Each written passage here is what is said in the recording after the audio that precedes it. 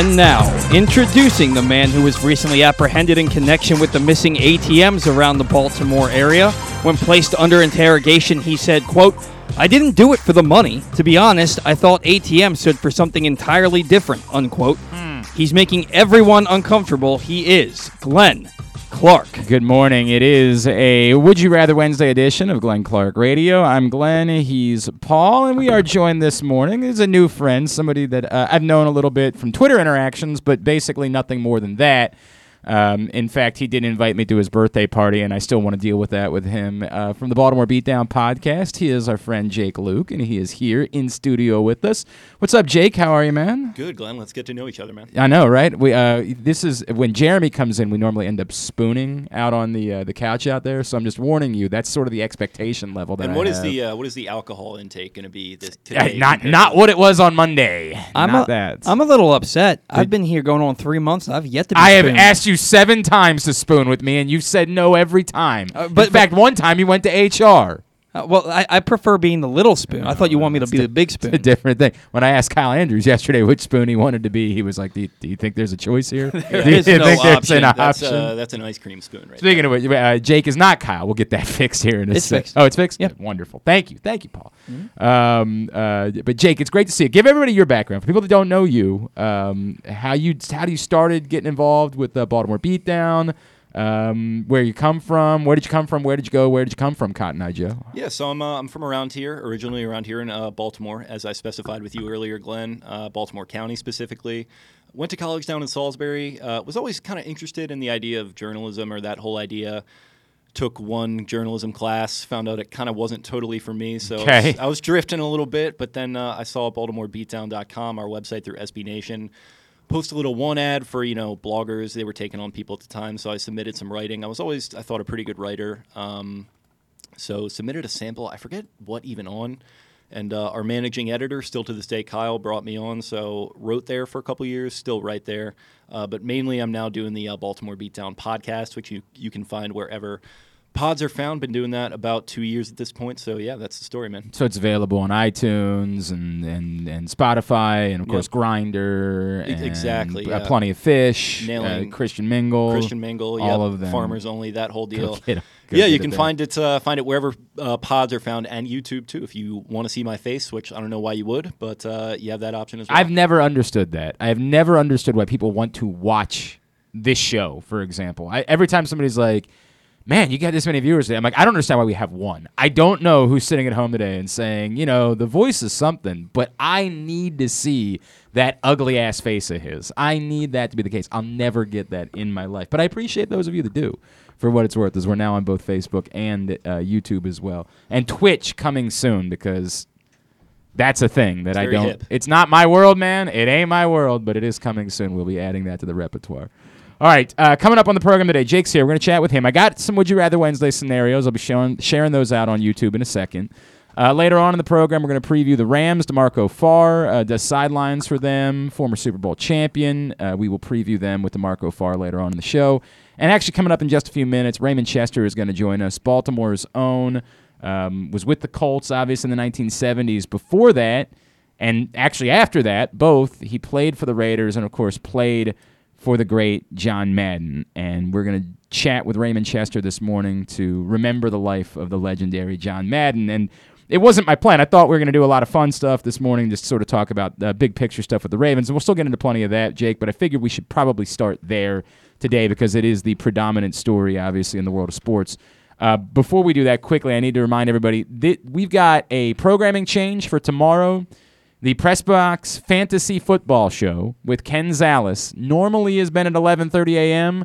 We're going to do it at 10 a.m. tomorrow because KZ's got some soccer-related things that he's dealing with. So 10 a.m. to kick off tomorrow's show, the Press Box Fantasy Football Show with Ken Zales. It's brought to you by CCBC, Glory Days Grill, and the Maryland Department of Transportation. The final Press Box Fantasy Football Show of the season tomorrow morning at 10 a.m.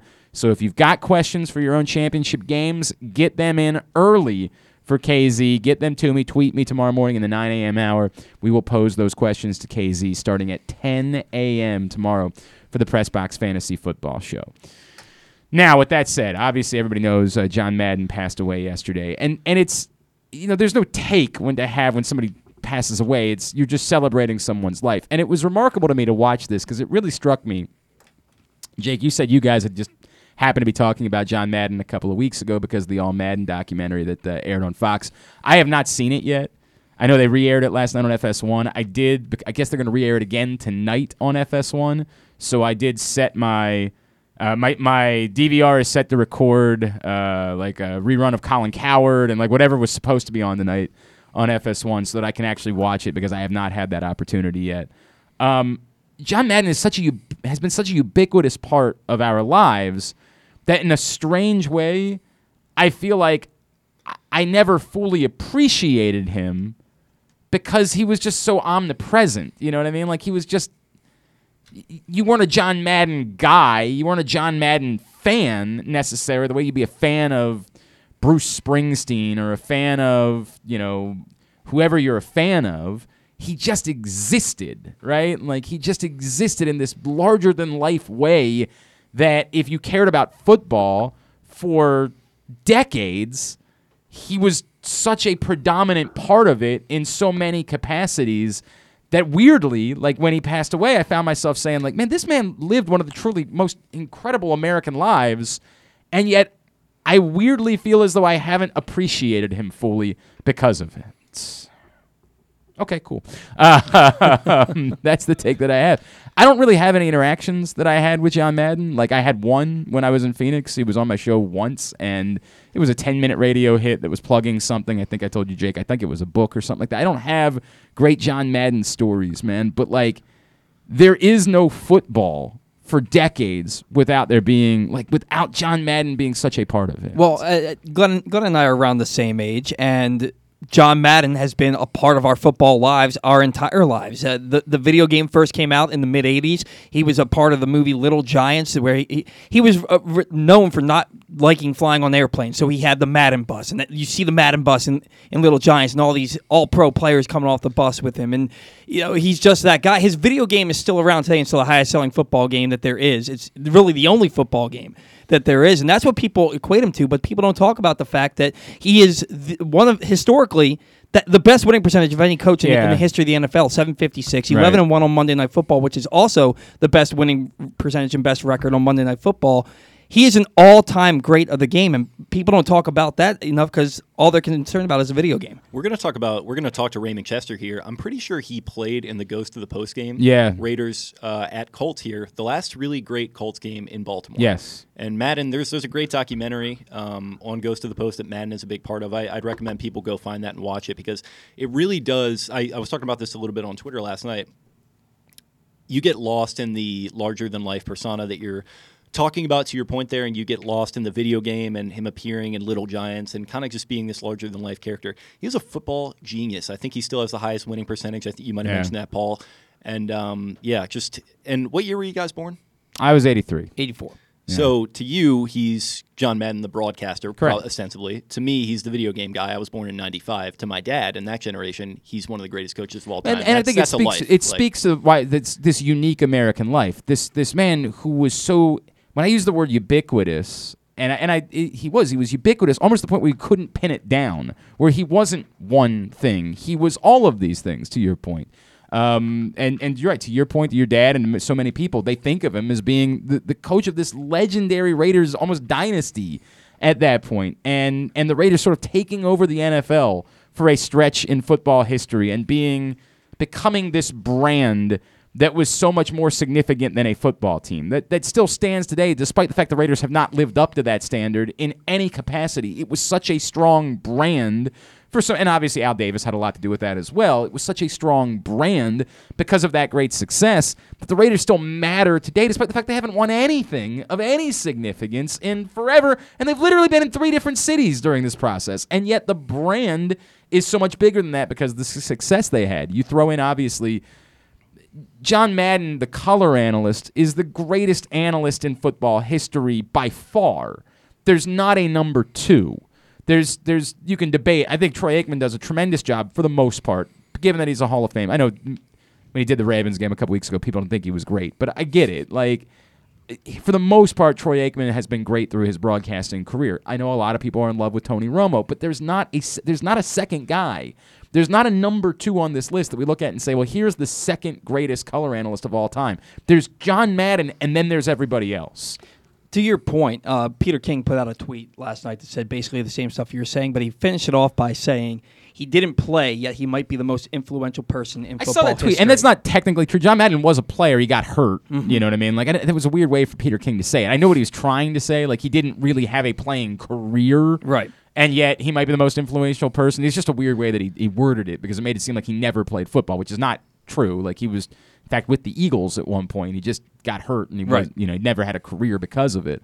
But yeah, I mean, 100%. It's this ubiquitous is the word I keep coming back to, right? Like, football was John Madden. John Madden was football. And yeah, the video game did have a ton to do with it, unquestionably, because the video game built in transforming football from being, and I don't even know, Jake, with your age, how much of this you feel. It's comical to try to say to a young person right now that the NFL was ever not the most powerful or most significant American professional sports league. But it wasn't even definitely number 2 at a time. Like, it was obviously baseball was numbers 1, 2, 3, 4, and 5 in this country for a very long time, and then everything else kind of competed behind that. That video game and that era of pop culture with football really did walk right in line with elevating the NFL to being America's predominant professional sports league. And much like baseball once was, becoming 1, 2, 3, 4, and 5, where now it's the NFL here and everybody else. I mean, the NBA's here, baseball here. It's so far and above anything else that exists in American sports. And John Madden was a significant part of that rise. I liked football when I was young, like when I was a young kid, but I told you before we got going here that I moved around a little bit. So I wasn't 100% associated with the Ravens like right out of the gate when I was like a young kid. And it was when I started playing that video game that I started to really fall in love with football. That brings me more so to the Ravens, and then I get back to Baltimore around age 10, and I'm really, really into them by that point. So I think, and he said that, there were quotes going around last night on Twitter that part of the reason he pushed really hard for a 11-on-11 simulation football game was to inspire young people to go on and become coaches or go on and play. And I think he 100% accomplished that. And that was like his last third act in life, which is pretty incredible because I don't know if you have even things like fantasy football without Madden, for example. And by the way, those are the two things. The two things that are most credited with elevating football to the status in this country that is honestly the video game and fantasy football. That while rotisserie baseball existed and it was something, it was such a bear to participate because the games were happening every day and there was so much math that had to be involved. You had to be so dedicated, where football was being played one time a week. At that time, before there was live ESPN, Yahoo stats for fantasy football, it was so much easier to play fantasy football. It was so much easier to be involved in that way. It was so much easier to bet on football than it was to bet on any other sport because there were fewer games. Those are the two things. Literally, fantasy football and this stupid video game had more to do with the rise of football than anything else in the world, right? Like these two, it wasn't any particular player. It wasn't any particular team. It wasn't anything like that. It was these two outside influences that had the greatest impact on why the NFL became America's obsession, became larger than politics, became larger than entertainment, than the movie industry in this country, were these two entities, a fantasy football concept and a silly video game. A video game that was that influential. Every other sport has video games. None of them have had a tenth of the impact of this video game. And look, the video game itself wasn't all John Madden. He happened to be the name that was attached to it. But to your point, Jake, he was significantly attached to it. It was a pride of his. It wasn't a case, this isn't the George Foreman grill where somebody built a grill and said, hey, George Foreman, can we put your name on it? Like, he was very much involved with the elevation, the creation of this particular game, which did so much to elevate the sport as a whole. Also, as somebody who hates flying, what a pioneer in that regard, too. Yeah? The guy with the Madden bus. Are you really someone who hates flying? I really do, man. I don't know what it is, but I get, I don't know if it's claustrophobia or something, but I got to have at least 2 drinks before I hop on a flight these days, which is, it's tough, but that's just the cross we bear. Had an awkward moment where I found out I went to New Orleans. I had a bachelor party here, and I wanted to do another bachelor party, but these things happen. My wife's uncle passed away, and so it ends up being the two of my buddies were like, "Hey, well, we're gonna take you down to New Orleans. You know, we're gonna take you down to New Orleans. We're gonna go drink for a week." I'm like, "Sounds good to me. Like, let's do it." We're getting on the plane back from New Orleans when my childhood best friend says to me, "So, by the way, I don't think I've mentioned this to you, but I've really developed quite the fear of flying." And I was like, "Oh, why didn't you mention that as we were flying down to New Orleans? It's sort of a weird thing for you to tell me now." He's like, "Oh, I took a bunch of Xanax. We were good then. I don't have any right now."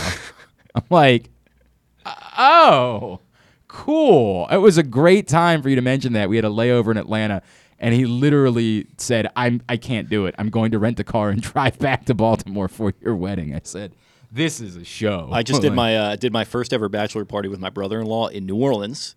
And it's a great place to do a bachelor party. Yeah, obviously we fly down. Place. Great place to do a bachelor party, but I really took it easy with the drinking on the last night because I was like, I can't deal with this anxiety. Like, you know, I gotta have myself ready for this. But by the way, what you allude to with the crew, it's part of the persona. It's part of what we associated with John Madden. It's part of what made him so larger. That's a guy. You look at a guy like that and you listen to a guy like that. That is a guy that drives around this country in a bus, right? Like, yeah. But it just added to this larger than life persona. It added this man. This is Another a man thing, that's so obsessed with football that he just hops in a bus and rides around all year and just lives and breathes football throughout the course of football. That's all he's thinking about. And it was one more layer to add to this persona that was so ubiquitous for us in our life. And none of them, no one of these things is more significant than the other. And it's why it's such a unique American life. Except maybe the turducken. Okay, and I'm not going to, by the way, when they, God, I think it was on Thanksgiving Day, was the first time they showed the promo for All Madden that was just about the turducken scene. And I literally thought to myself, like, if they did an entire documentary about John Madden and turducken, just specifically that, I would watch that for 5 hours. If you go to Wegmans, they sell turducken. I saw one. I still haven't had a turducken in my life. Neither have I, but I saw one. I was tempted to get it, but I was like, I'm going to eat part of this. Maybe we do it for tomorrow. Maybe we do it to honor John Madden. Maybe we get ourselves a nice turducken. I don't really have time to prepare it, but I'll look into that. That could be a thing. I would like to do that. I've never enjoyed a turducken in my life. John from Little Rock, Madden was like your coolest uncle that you loved hearing from all the time, an American treasure. It's of that ilk. You referenced that you guys, you accidentally killed John Madden on your podcast a couple weeks ago. Thanks a lot, by the way, Jake. Thanks for that. And you made a comparison to Hugh Hefner, and these are the types of Americans we're talking about, the Stan Lees of the world. Like, he is of that ilk. A lot of people, Dolly Parton, Betty White, that type of American is what we're talking about. This truly transcendent, larger-than-life, unique experience. It just so happened to be that John Madden surrounded football in the way that Stan Lee surrounded comic books. Stan Lee's unique American life surrounded comic books, but it was so much bigger than that, right? Like, you don't think of... I guess yesterday was the anniversary. Would have been Stan Lee's birthday, and so our buddy Eric Arditi reshared the video of Mike Francesa, the best video on the internet, which is just the dumbest thing that's ever happened. I've said a million times the greatest moment of my life was when I had Stan Lee on my show, and he ended it by saying, "Glenn, you're a hell of a good interviewer," and I cried thinking about Stan Lee saying that to me. Stan Lee, of course, was comic books, but we associate him so much more significantly than that because of his American life. John Madden was football, and yet we don't merely look at John Madden in the context of football. We look at him as this way more over-the-top figure. From Ken says, Glenn, what I love most about John Madden is that he never took football too seriously, and yet he was still unbelievably reverent towards football. I don't think that anyone has ever walked that line the same way. No one cared more about the game, but yet when the game was going on, he was still willing to make fun of certain things. A lot of people have shared the video of Troy Aikman's beard or the Gatorade bucket or the pigeons, and it's a reminder that despite the fact that he cared so deeply about the game, he still understood that it was a game and it needed to be entertaining and it didn't need to be held as holier than thou. One of my mantras that I think I like to follow, and I don't know if I always accomplish this, but is take your work seriously, don't take yourself seriously. And I think it comes from people like that. And John, I didn't even think of that, but he is kind of the embodiment of taking football seriously. And as much as people like to say sports aren't important or X, Y, and Z, he cared deeply about the game of football. He cared about it. He cared about the youth levels of it. He cared about inspiring people to get involved in it, and he cared about the intrinsic value that it gave to people. And he did it in an approachable way, and that really I think that really helped to grow the profile of it in a way that we were talking about earlier. It's incredible. I will continue to talk about John Madden during the course of today's show, and if you have a thought that you want to share, please tweet us at Glenn Clark Radio. Just an unbelievable American life that John Madden has lived. Quickly, I need to tell you that Window Nation, for another couple of days, this is your final chance to take advantage of this offer. 50% off all style windows and a house of windows for only $99 a month, but that offer ends on Friday. That's it. So call them today, 866-90-NATION, or visit windownation.com. It is a Wednesday edition of Glenn Clark Radio. Jake Luke is here from the Baltimore Beatdown podcast, and we're going to continue to remember the life of John Madden. Really special guest joining us right now, someone who frankly should be in the Pro Football Hall of Fame. He is Baltimore's own. He's the pride of Morgan State. He, of course, spent quite a few years in Baltimore, but he also spent a few years with the Raiders, where he was coached by one John Madden. Joining us now, it's a pleasure to welcome back to Baltimore the great Raymond Chester, who's with us on GCR. Raymond, it's Glenn and Paul and Jake in Baltimore. It's great to chat with you. I'm sorry it's under these circumstances, but thank you so much for taking a couple of minutes for us. Thank you very much for giving me the opportunity to speak on such a great personality. Yeah, Raymond, such a great man. Yep. And that's what we wanted to do because we're young. We're all not even 40 years old, all three of us. And we know John Madden, the TV personality. We know John Madden, the video game man.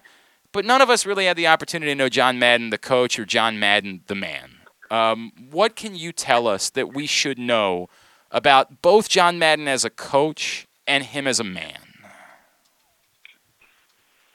Well, there's so much to be said about John Madden. There's so much that probably your audience and people who have been paying attention or become fans of the National Football League know about him or think they know about him already. I mean, so much of his life is an open book.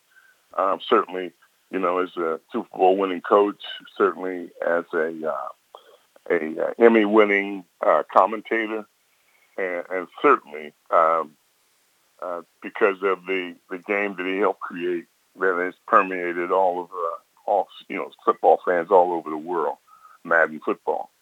I think the big thing about John Madden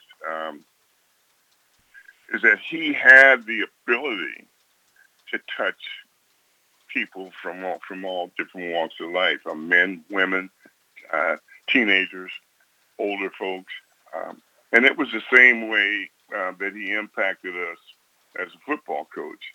I like to think of John Madden. People say, was John Madden a great football? Was he a great strategist? No, wasn't a great strategist. Was he? What made him so great? Why was he so successful in not just football, but the things that he did? And when thinking about what I was going to say to the audience on this show this morning, I wrote down a few notes. And above everything else, I think John Madden was a great communicator. I mean, he was probably one of the greatest communicators of our age. And if you're a coach, the most important thing that you must be able to do is get your word, get what you want done across to your players. You got to be able to make them understand what you are saying. You can be the greatest strategist in the world. You can know everything about everything as a coach, but if you can't make your players understand what you're saying, you can't communicate with them, then what shrinks to insignificance. And it's quite a job. If you've ever been on a team sport, especially a team like football, where you got 43, 45, 47 players, each one of those guys is a different personality. And in many instances, it's like trying to communicate with people from different countries. You have to use a different language, sometimes for every group of players, or if not every individual player. John communicated, with humor. He communicated with candor, and he communicated with emotion. And boy, I'll tell you, try to find someone that that has the ability to communicate in all those three ways and get his point across to 40, 50 guys when he was speaking to them. He spoke a language that we all understood. In one way or another, we understood it. Whether he was some guys he had to joke with, some guys he had to be firm with, some guys he had to relate to as though he was family or whatever. And boy, I was one of those guys that as a player you couldn't come yelling and screaming at me and expect me to respond. I thought of myself as a pretty strategic player, and you had to make me understand the point that you were trying to make, the importance that it was at the specific time with the team, and you had to then maybe point out what I was doing wrong or what you were trying to correct in me. The man, the greatest gift that John Madden had was his ability to communicate. And we all got a taste of that.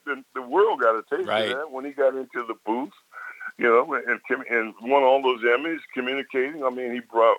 He made women understand and younger people and older people understand the game. He may very well go down as one of the best communicators with respect to the game of football and sport in general that ever lived. What people say was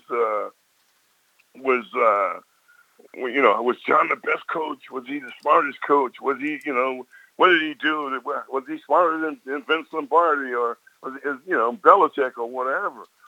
I think that every great coach finds a way and has a way to communicate with his players. Certainly Lombardi demonstrated that in his own way. Certainly Belichick demonstrates it in his own way. But I challenge you. You take Lombardi and you take Belichick, and it's great coaches like they were.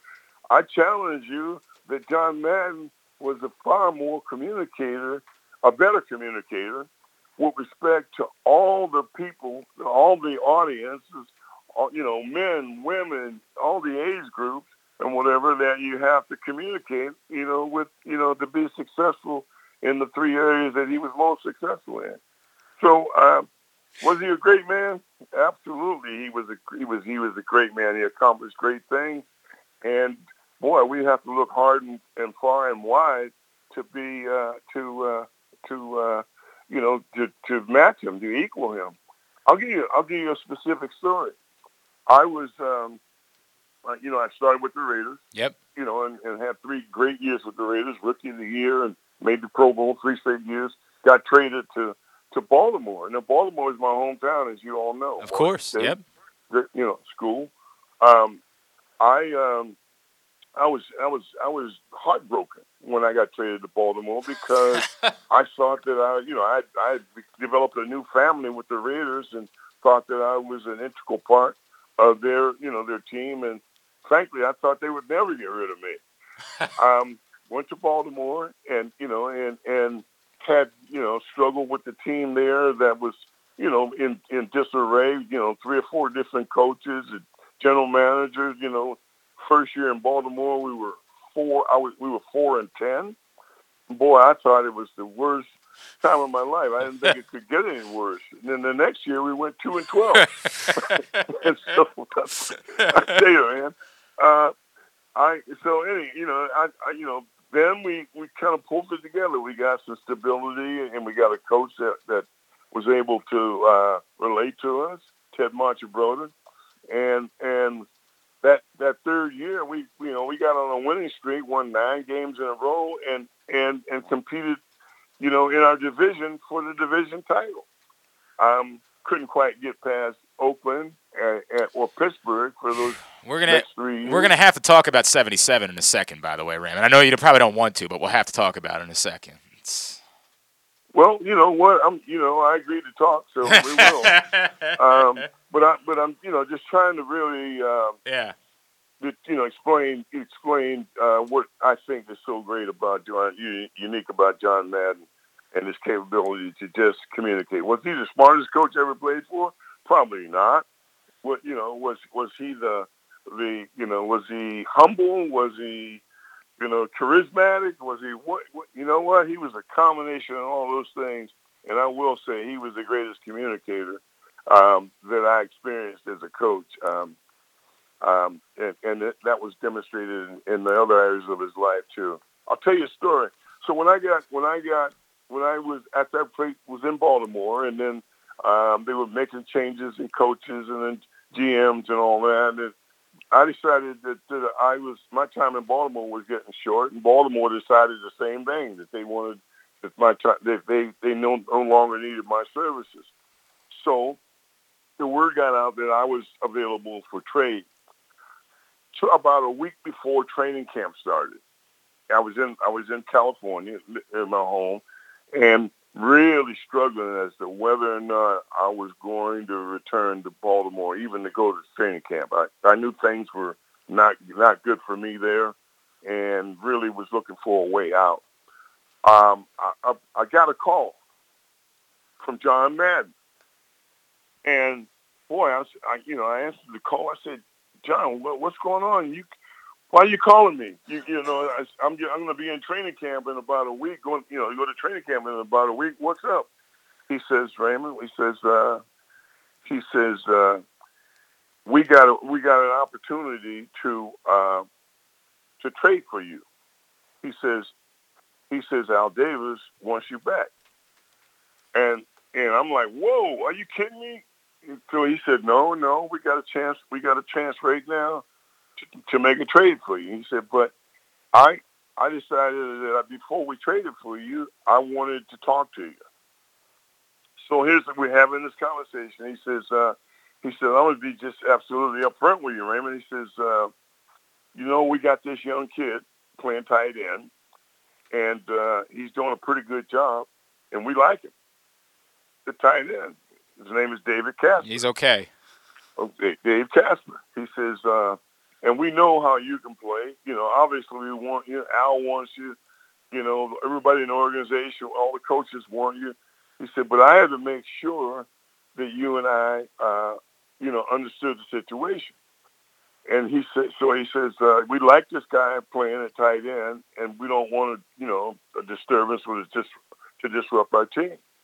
So I said to him, Coach, I understand what you're saying. I said, I promise you, I will not create a problem. I said, I will compete like hell, because I will. I said, but if I have to, and if it's the difference between me coming back there and staying here, if I have to, I will make All-Pro on special teams. I'll play special teams. And he said, that's what I wanted to hear. And he said, okay, stand by. And, an hour or so later, the trade was done. But think about, how do you, as a coach or as a parent or as a manager, how do you call a guy that is a fierce competitor, that has had success, on your team and had tasted the limelight? How do you call that guy and say, hey, I need you to understand that we're not going to bring you right here, and you're not going to start right away because we got a guy we're satisfied with. How do you get that kind of guy with that kind of competitive nature? How do you get him to agree to come back and play second or third, string on your team, and everybody's happy about it? How do you do that? Is it because of John Madden specifically? Is that the reason? Because of the way it was communicated to me, the certain situation that I was in. But what I'm asking is, how does a coach, how does a man say that to another man? Two proud men, how do you say that? And get a guy to agree with it, and get a guy to trust you and believe you that you would be able to. And the other thing I said, look, John, you know me. I said that I'll promise you this: I'll come back and I'm going to compete like heck. And like I said, if I have to, I'll make All-Pro on special teams.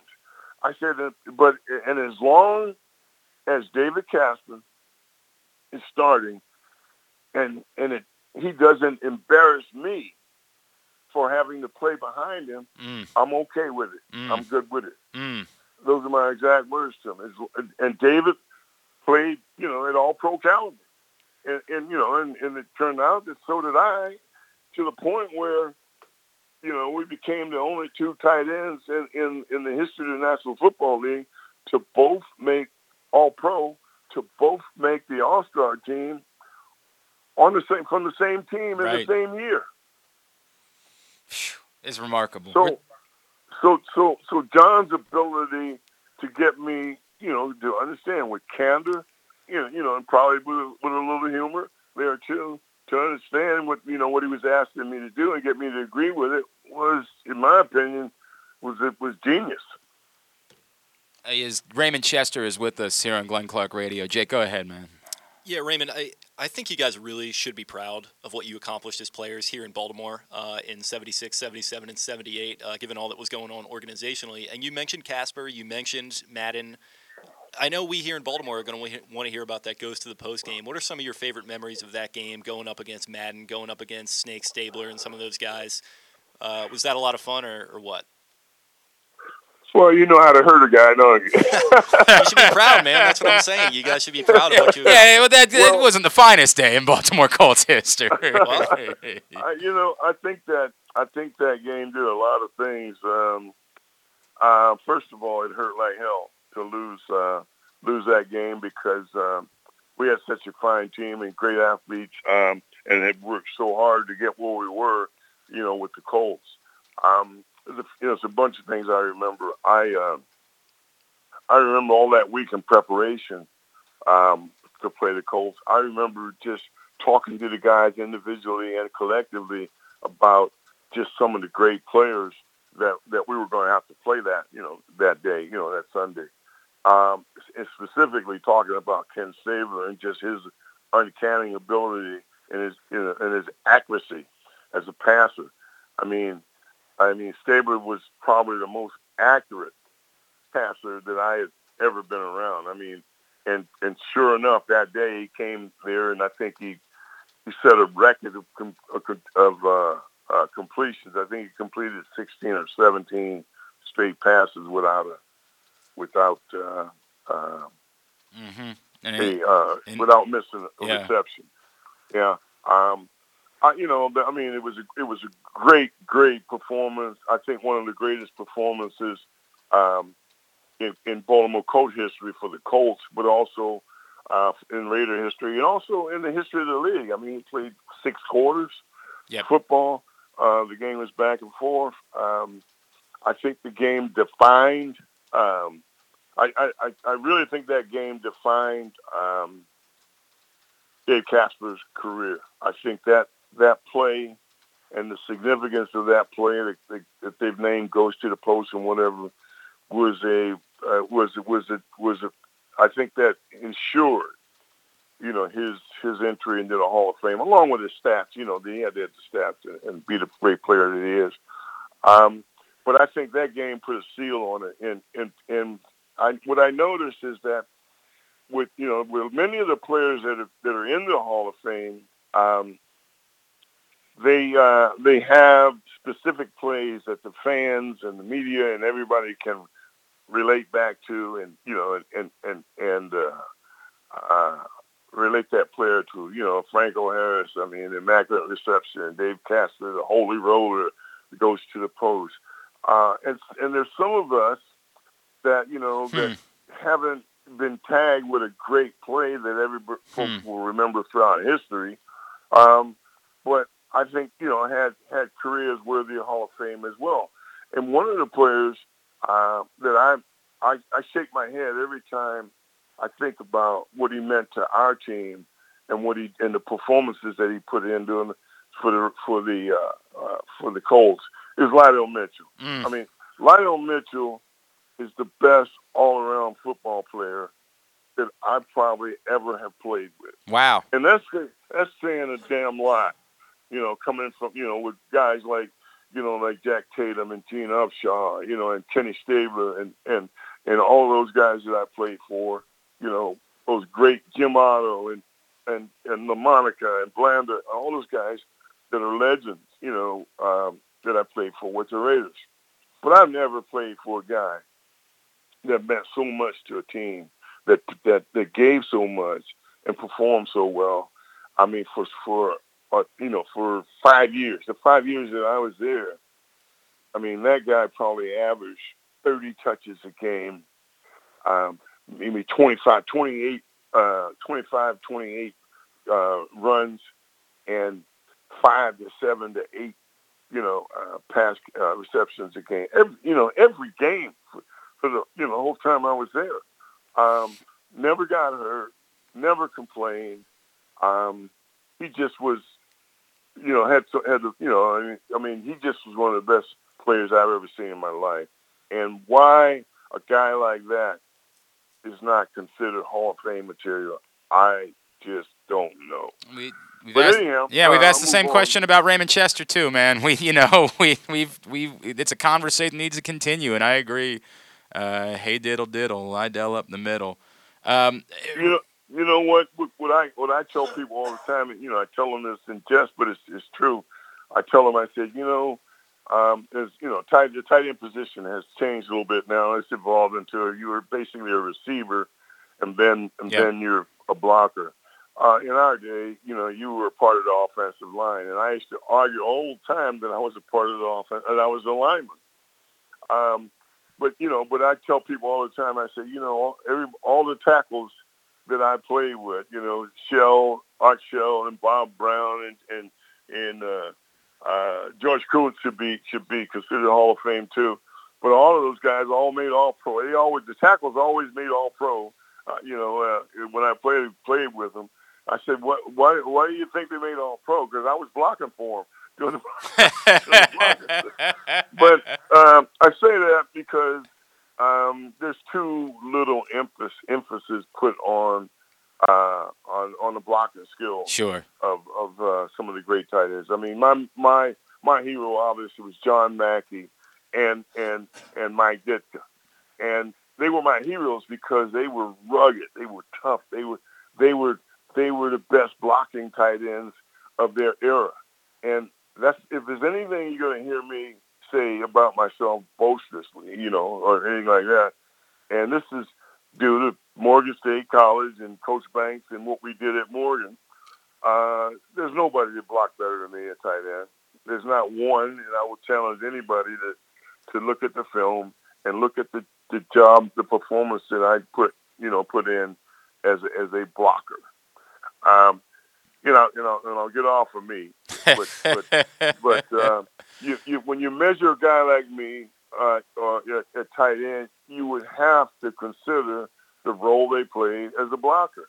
And all those guys all the running backs I played with, 1,000-yard rushers at one point or another. Marv Hubbard, certainly Lydell and whatever. So. Enough said about that. Going back to Coach. We agree strongly, and there are plenty of people that echo those sentiments, Raymond Chester. I promise you that. We're going to have to get to a break in a minute. Before we let you go, Raymond, based on everything you just said about John Madden, the communicator, I'm assuming you weren't maybe all that surprised by how successful he was after he got out of coaching, still at a very young age. Were you ever remotely surprised by the incredible success that he had in this sort of second act of his life? I was incredibly surprised. Okay. I really was because all the time he was coaching for us. I mean, and we got it. We understood what he wanted us to do individually and collectively. We understood what he wanted us to do or what he needed us to do. And it does. Again, I'm going to say it doesn't matter if a coach has all the secrets and all the information in his head that you need to win. It doesn't matter if you can't get it across to the individuals on his team as individuals and collectively as groups, defense, offense, running backs, whatever. So, but I was surprised that, that number one, he was interested in being a commentator, and I was surprised at how well he adapted to television and the radio and the communications. I just never, I would have thought that John Madden would have been, a great coach and coached for years, and I'm not surprised at, him making the Hall of Fame as a coach. But it was a shock to me that he John Madden could have been a stand-up comedian. And ask anybody that knows him, they'll tell you. He can, had he gone out, left football, and become a stand-up comedian, or he had left football and become a writer for a TV network, writing comedy or something like that, I wouldn't have been surprised. But I don't think anybody can say that they had any inkling or expectation that John would become as phenomenally great as he became. That's unbelievable. What a life. What a life. Raymond Chester, man, I wish that it wasn't talking about John Madden passing away, but I am truly grateful that you took some time for us this morning, getting up early to chat with us. Continued safety, health to you, your family. Happy New Year, my friend. Thank you so much for joining us this morning. Thank you for the opportunity, and the best best wishes to you and your family also. Thank you. Thanks, Raymond. Former Baltimore Colt and Oakland Raider Raymond Chester, Baltimore's own, obviously, Douglas High School, Morgan State. I think we got 3 questions, and we talked for 25 minutes, and I would listen to Raymond Chester talk about John Madden for another 25 minutes if he wanted to, because that was incredible. And it's really – I don't know if you thought about this at all, Jake, as you were listening to him talk. And I'm not trying to say that John Harbaugh could be John Madden, but like when he said, was he the greatest X's and O's guys? Was he the greatest? No, he was a great communicator. What jumped out at me, one of the best communicators that ever lived, was the quote in there that jumped out at me. And for so many years, we've talked about John Harbaugh in Baltimore, and like, he's going to be a Hall of Famer. I mean, like, based on the standards of what coaches have done that have gotten in recent years, there is no world in which Bill Cowher is more deserving than John Harbaugh. Like, John Harbaugh has reached Hall of Fame standard of modern coaches, and you can't define it by anything. You can't say this is what makes John Harbaugh such a great coach, but the leadership, the way that he's able to get, and we've talked about it throughout the course of this season, given everything the Ravens have been through, there was a little bit of that I heard in there. And certainly not the performer that John Madden would never be a stand-up comedian the way that Raymond Chester just described John Madden. But there was something about that was interesting to me in listening to him talk about John Madden as not being the Vince Lombardi, not being the greatest X's and O's guys, but yet having some gift as a coach for communication and for getting people to buy in, where I was like, that sounds a little bit like John Harbaugh to me. That's what coaching is to me. Hire people, don't hire resumes, right? If you get caught into hiring resumes, that's how you wind up with Urban Meyer leaving Ohio State, where he was just teaching leadership courses, and then he gets to Jacksonville and it falls apart because you get enamored with the success that he has coaching college kids and X, Y, and Z. But yeah, to your point, I mean, I've defended Harbaugh relentlessly over the years, even when it got at its most darkest, I would say, in 2018, and it looked like it was all but a done deal that he was going to go. Even at the time, I was like, you know what, I get it, maybe it's time, but you're losing out on a special guy here. And I think, hanging on to him has only proved that in the years since, and I do think he is kind of cut from that same cloth, where you're not talking about a guy who's going to come into the offensive meeting room and be Kyle Shanahan. Right. He's not going to go into the defensive meeting room and be Brandon Staley or whoever it might be. But he's just able to get guys to buy in over and over again, and that's how you wind up, for example, at 8-7 with 30+ people on IR COVID. So, cut from the same cloth. I agree. We're gonna look. We're not gonna stop talking about John Madden. You know, it'll come up again as the show goes on. But I do want to get into more Ravens conversation. We got a little bit of time here before DeMarco Farr is going to join us, and I got to get to Would You Rather Wednesday as well. So that's all going to come up. Thank you to Raymond Chester for taking the time for us this morning. We thought that was appropriate to do today as we remember the life of the incredible John Madden. Today's show is also brought to you by Mobil 1. Mobil 1 full synthetic motor oil helps extend engine life. Visit your local Jiffy Lube service center. Ask for Mobil 1. Jake Luke from Baltimore Beatdown is here with us in studio. It's Glenn Clark Radio. Sports fans, the wait is over. The all-new FanDuel Sportsbook is now open at Live Casino and Hotel in Hanover, Maryland. This is your chance to win big right in your own backyard. Bet on every sport with self-service kiosks and watch all of the action from the best seat in the house. Make every moment more at the all-new FanDuel Sportsbook at Live Casino and Hotel in Hanover. Please play responsibly. Gambling problem? Please call 1-800-GAMBLER or visit mdgamblinghelp.org. That first sip.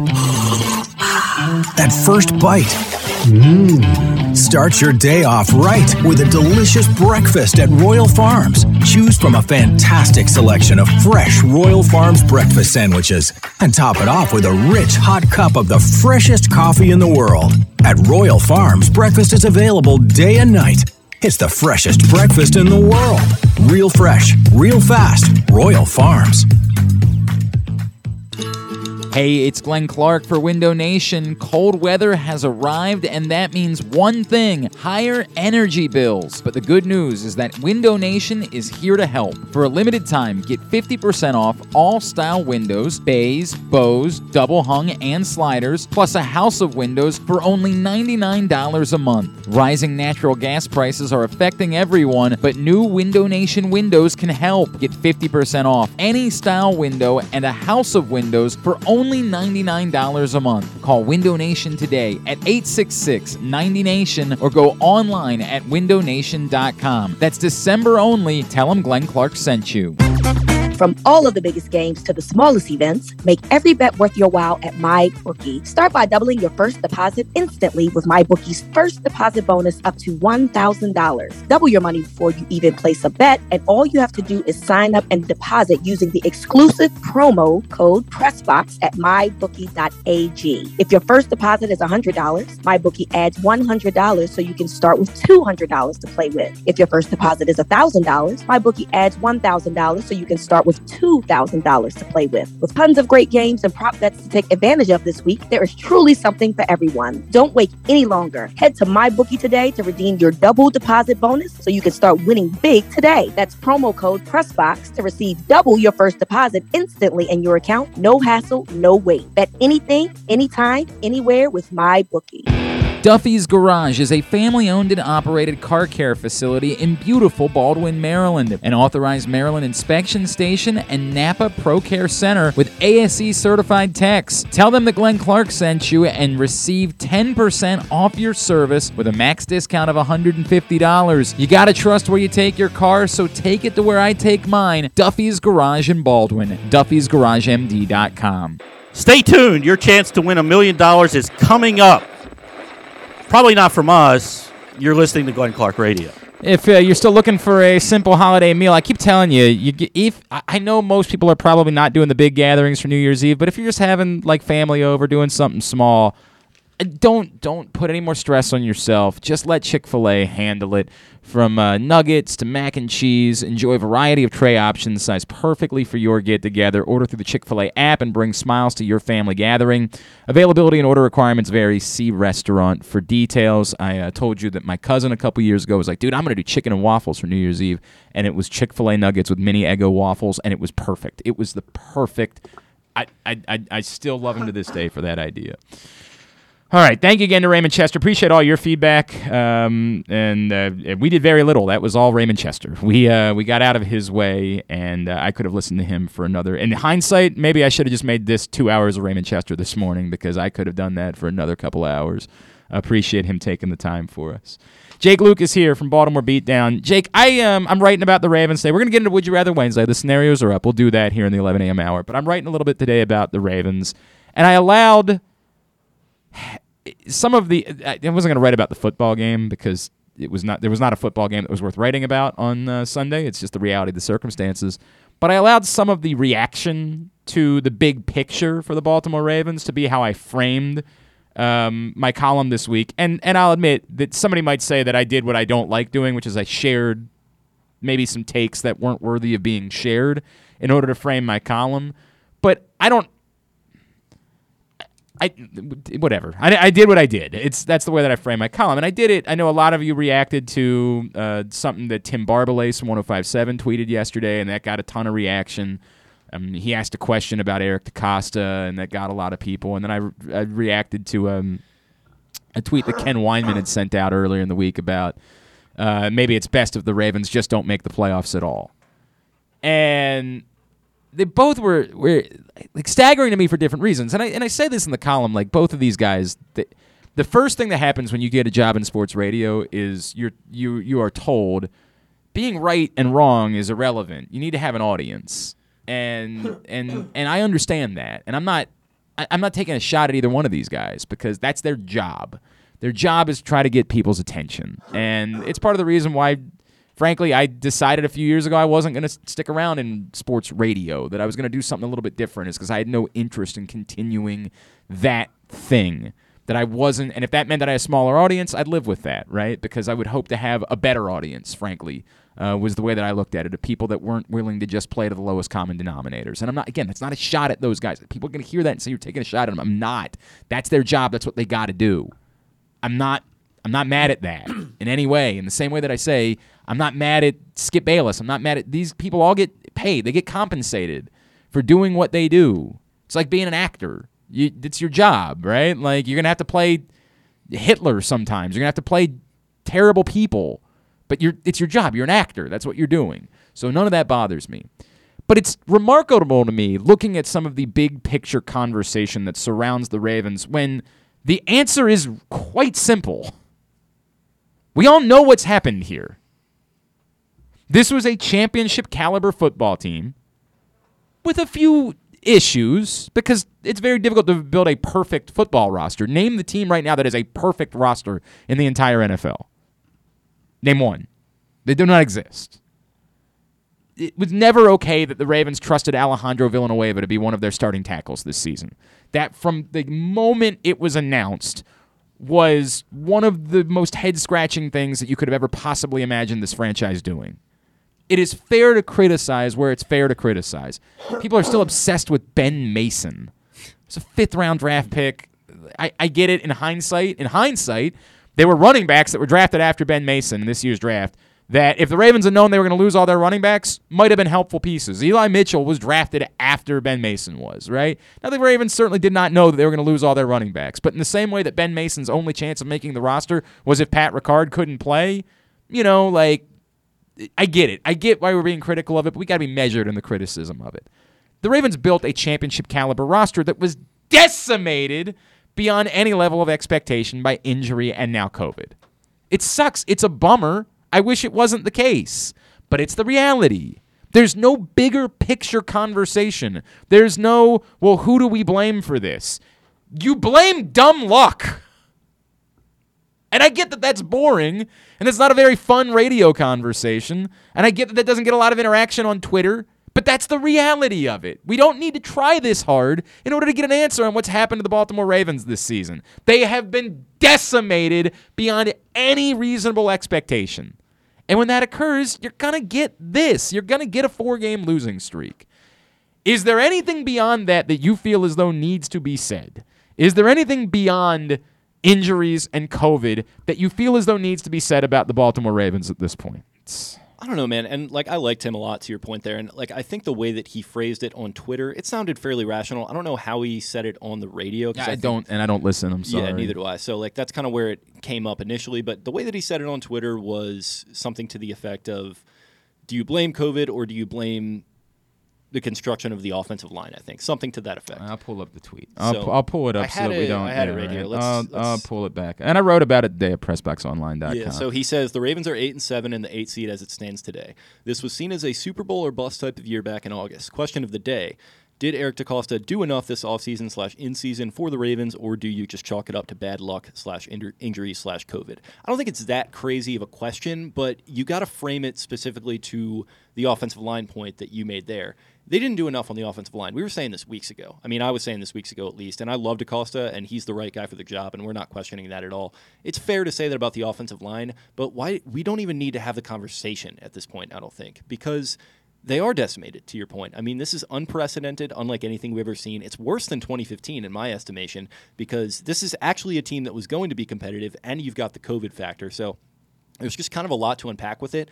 And it does suck, to your point, to just sort of, and we're content guys, so, maybe this isn't always the best strategy, but you do kind of got to throw your hands up and say, well, damn, you got unlucky. What else?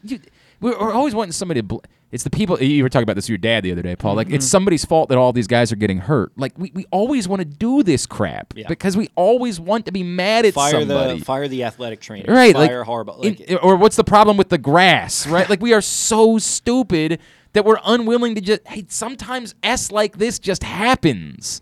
And by the way, it's happened to other teams. We just don't pay attention to them. In the same way that we're making fun of everybody in Cincinnati for celebrating what they did against a C-level roster on Sunday. By the way, we've probably celebrated wins because we weren't paying the same attention to what was happening to other teams in other years. Or we said things like, well, you just got to line up and play the players that you play against. We don't pay attention to other teams getting decimated by injury because it doesn't impact us. But it happens sometimes. This obviously is, when you throw COVID in, and it's an extreme. It's beyond anything that could have been expected. But there are teams that just end up having dumb luck. Bad, awful, inexplicable things occur during the course of the year, none of which have anything to do with the other. They're not because they have a bad training regimen. It's not because they have a bad program or bad facilities or bad whatever. It just happens because you're playing the sport of football. And do you remember the discourse at the start of last offseason? What was everyone complaining about? Wide receiver, right?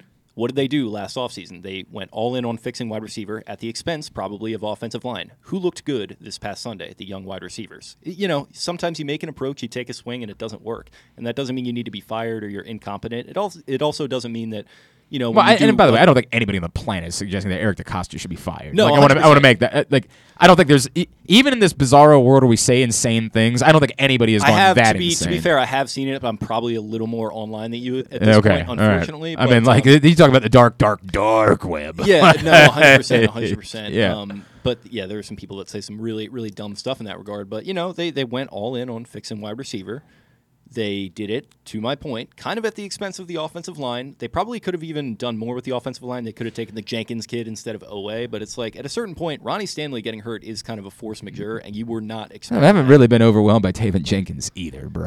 True, but if you can make an argument that if he winds up here, I hear what you're saying, man. I was watching what was the Packers game, right? And it was just bad after bad. Like the veterans on that roster were screaming at him because he wasn't playing well, and then he was getting penalties on top of it. It was just bad. It's fair, but I think if you look at situation, you could always make the argument that if he comes here, probably a place that's better known for maybe, and you might be right about that. It's a butterfly effect type of deal. I don't know how to explain it. But also, if you draft him, Stanley still gets hurt. What's he going to do? Play left tackle as a rookie, and then have Villanueva at right tackle where he struggled in week 1? I mean, it's just like it just feels like the Orlando Brown thing really kind of tied their hands behind their back as far as this offensive line went, and there just wasn't much you could do. Unfortunately, you could hang on to him and not get anything for him and let him walk a year from now. But if you did that with this team as it wound up, that probably would have been a catastrophic mistake. So, yeah, probably. In hindsight, probably. I don't know. You know what I mean? Like again, I had to think through some of that and see how much better could they just be if they only had Orlando Brown. Probably not all that much. Yeah. You're probably right about that. Still don't have the backs to get it done in the running game. 100%. If you still lose your entire ability to run the football, the incomplete ability to run the football altogether, you're probably right. It probably does not matter if you have Orlando Brown on this football team. It's not going to make much of a difference. The other takes that are thrown out there, the one I didn't address, I wanted to throw all three in the column, and I don't know if we'll get to it. We actually asked Doug Farrar to come on. Doug Farrar, who I like, and is typically pretty good at this. Doug Farrar wrote a piece this week in USA Today comparing the Ravens situation with Lamar Jackson to the Browns situation with Baker Mayfield. And I said this once already, and I'm going to try to add 2 layers to it. The absurdity in which there were a group of people, and it was still a minority, but it's more than some people want to admit that it was, that were trying to pretend as though Tyler Huntley was just Lamar Jackson or could just be Lamar Jackson. I said then was as offensive as what Bill Polian said about Lamar Jackson when he was in the draft. Because at the time, we didn't know how good Lamar Jackson was. Now we know, and we're still saying offensive things about him. And with all due respect to Doug Farrar, who, again, I like and I'm happy to have on the show, and we could talk about it as adults and humans because that's the way that I do things here. It's not as offensive as comparing him to Tyler Huntley, but it's a similar level of offensiveness to pretend as though the situation that Baltimore is dealing with Lamar Jackson is anything like what Cleveland is dealing with Baker Mayfield. They have a real decision to make in Cleveland. There's a real question about whether or not you should be paying Baker Mayfield that money. I've said a million times, until you've got your quarterback in place, I don't think you can actually do it. I don't think they can just let Baker Mayfield walk to draft another quarterback. I think they would have to be the team that goes out and takes a chance on Deshaun Watson or something like that in order to actually pull this off. They would actually have to upgrade the position. Otherwise, I don't think an NFL team can allow even a competent quarterback to walk. I get the question, though. The question is Baker Mayfield any sort of a high-level quarterback? We don't know. Comparing that to Lamar Jackson, we're just saying anything for the sake of saying anything. Lamar Jackson is an extraordinarily high-level NFL quarterback. Extraordinarily high-level quarterback who's had 4 difficult weeks against the blitz. We don't need to keep trying so hard. And we're guilty of some maybe falling back on, and I don't know, because Doug, I don't think ever was a guy that was questioning Lamar Jackson. That's what made it so weird to me when I saw this. I don't think this is him falling back on, well, I've had doubts about Lamar Jackson the whole time. We got our answers. We have 4 weeks of struggles against the blitz and otherwise a mountain of evidence that Lamar Jackson is a high-level quarterback. Including this year. Correct! Like, Tyler Huntley's game against Green Bay, very good. He played very well. Lamar Jackson has had multiple better games than that this year. It's this notion that he's had this serious drop-off. It's like we're pretending the Colts thing didn't happen. It's like we're just going back and saying, well, it doesn't fit our narrative, so we won't acknowledge that it was ever a thing. It's insane the way that we do this. It's nuts. Because we get to this point where we're just sort of saying anything. And I get it, it's difficult for a team to go through a 4-game losing streak, man. It's not fun. It's not fun to come on here and have to talk about it for 2 hours every day. It's why I was glad we were doing the drinking show on Monday. I'm like, I don't want to talk. Who would ever want to talk about this football game? I have no interest in talking about it. God bless you, Jake. I know you're doing your video stuff, and you pointed out the performance of the wide receivers, and the young. We talked about it yesterday.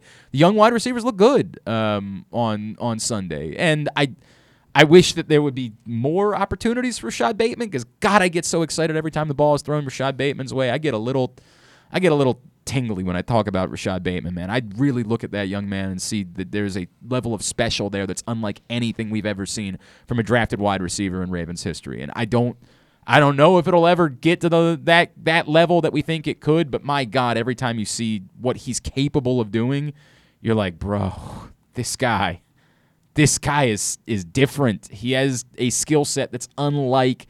And Marquise Brown is a very productive, quality wide receiver in the National Football League, but this is different. He can do so many different things that no one else has brought to the table in the history of drafted wide receivers for the Baltimore Ravens. So God bless you for still, busting your ass and doing that, but it ain't fun. It ain't fun talking about this right now, and so we just find ourselves just saying anything at all. Maybe it's best if the Ravens miss the playoffs. Is it? Best? I love that. I love that argument. That's how you wind up being a Cleveland who is actively doing that, or a Dolphins who actively do that to get whatever quarterback. And I understand the argument there at a certain point to lose like the last couple games. When the people got mad at me the year Joe Flacco got hurt. Remember that happened in November. Was it 15? 15. Joe Flacco gets hurt. And remember, they started off the season 0-3 that year. They were already behind the 8 ball when that season began. By the time Joe Flacco got hurt, it was over. And I said then openly, I'm going to prefer that they lose every game. And I got all this, well, that's loser talk. That's loser mentality. I'm like, I don't play for the team. I'm not telling them to stop trying.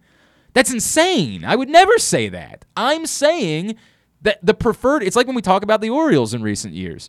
The preferred result for me at a certain point becomes losing the games because there's nothing that doesn't benefit. Ryan Mallett winning a football game doesn't help this franchise in any way. It doesn't do anything for you. We still remember it, though, don't we? We do still remember because it was the Steelers. Swept the Steelers. And it's, and I get it, but I'm also like, I'm one of those guys that. But they had to be out of it, is my point. They did, 100%. They had to be out of it for me to say that. Like, you can't. If they had been, at the time when Joe Flacco had gotten hurt, if they had been 10-4, I would have said, yeah, let's go. Well, to your rally point, up, Ryan Mallett. to your point, like the year before, they had gone on a slump in 2014. 100%. They were approaching the playoffs, and people were saying, oh, I'd rather just lose out and not even make the playoffs.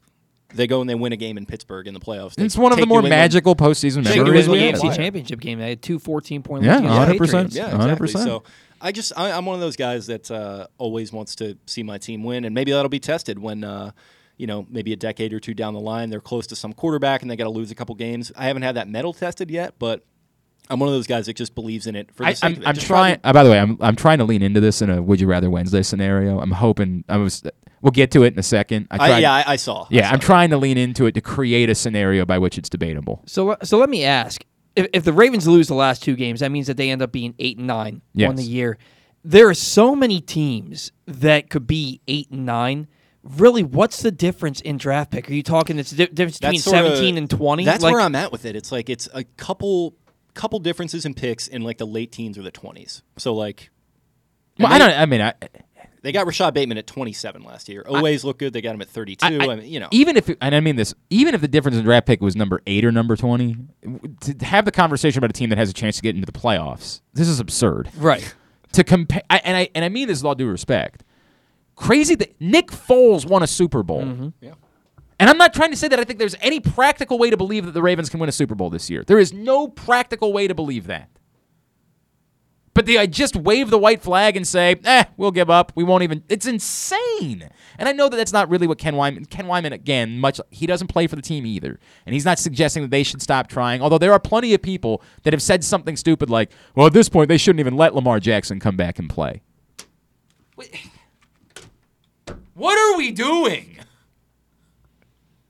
What is that take? Don't let Lamar Jackson play. What? I'm sure Lamar Jackson's going to love that, too, if they were to come to him and say, like, hey, Lamar, man, we're just going to shut you down. Yeah, right? down. He walks in, he's like, hey, good news. I'm feeling great today. I feel like I got to check. Yeah, you know what, though? Screw it. It was this kid we're looking at a Northwestern that we're really hoping to, What the F is that take? It's a completely insane thing. I can't imagine talking about, and again, I'm the guy that thinks there's value. I talk about this with the Orioles all the time. I think there's value in having a higher draft pick. I think there's once you're done, once you know the real goals are gone, then I'm rooting for a higher draft pick. But there are real goals.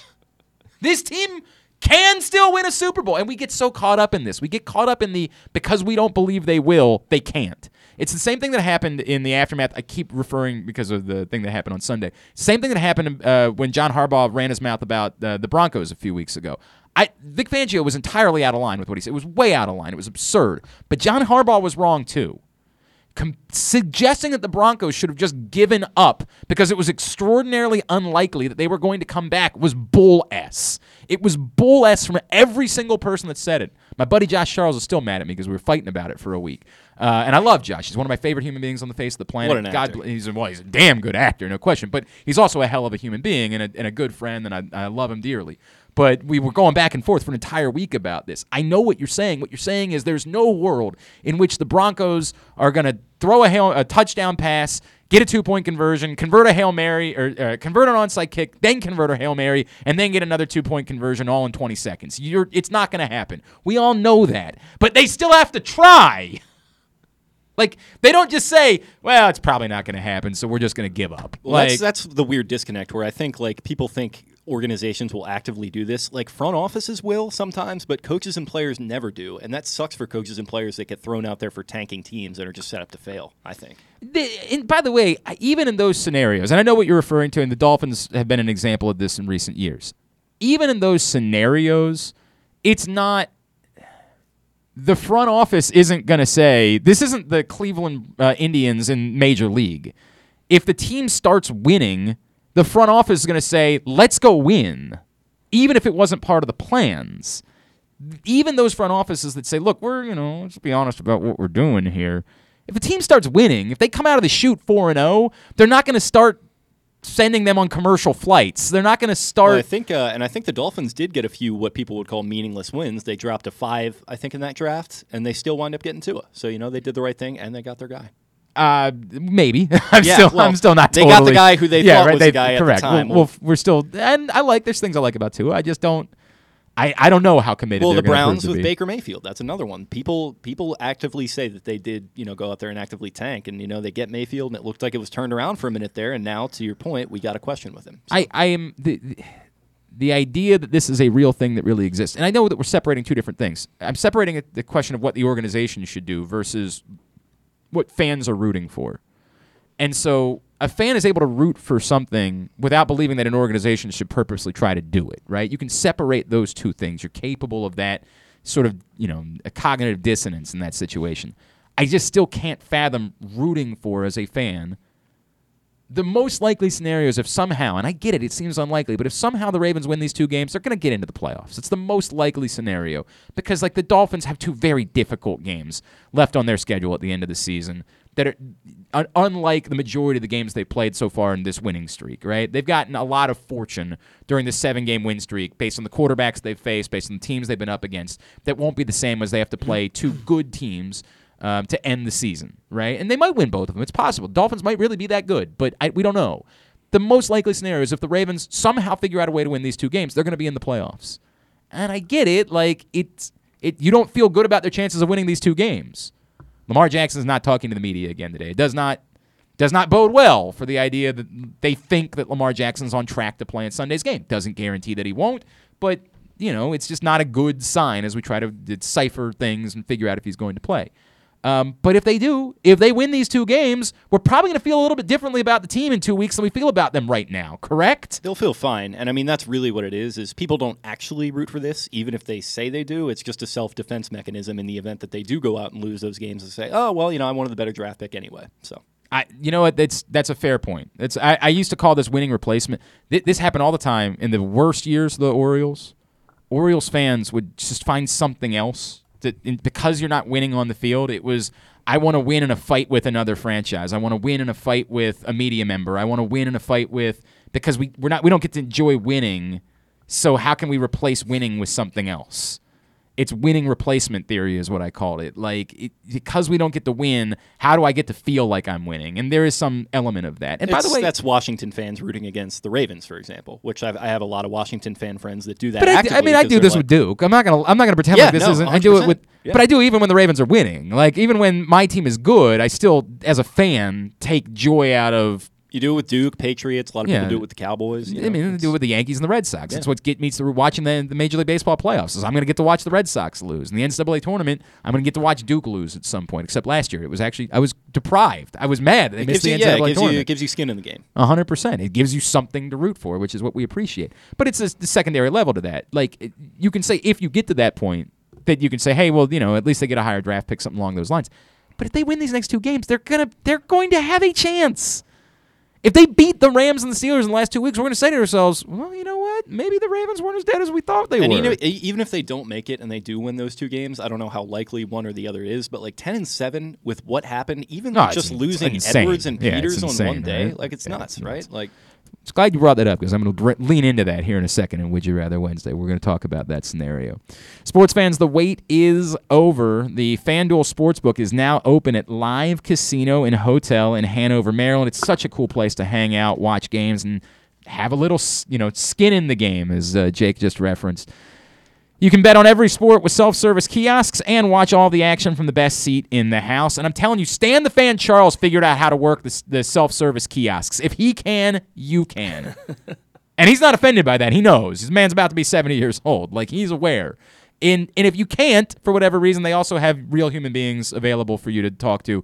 If you don't know, hey, I don't really understand gambling, they'll help you out in that process as well. So it's a great place to hang out, watch the games. Let's play Would You Rather Wednesday when we come back in. Let's do that next. Jake Luke is here from the Baltimore Beatdown podcast. Later on this hour, we're going to preview the Rams coming up on Sunday, and my column is available right now at PressBoxOnline.com for you to check out about the Ravens and where we find ourselves. It's Glenn Clark Radio.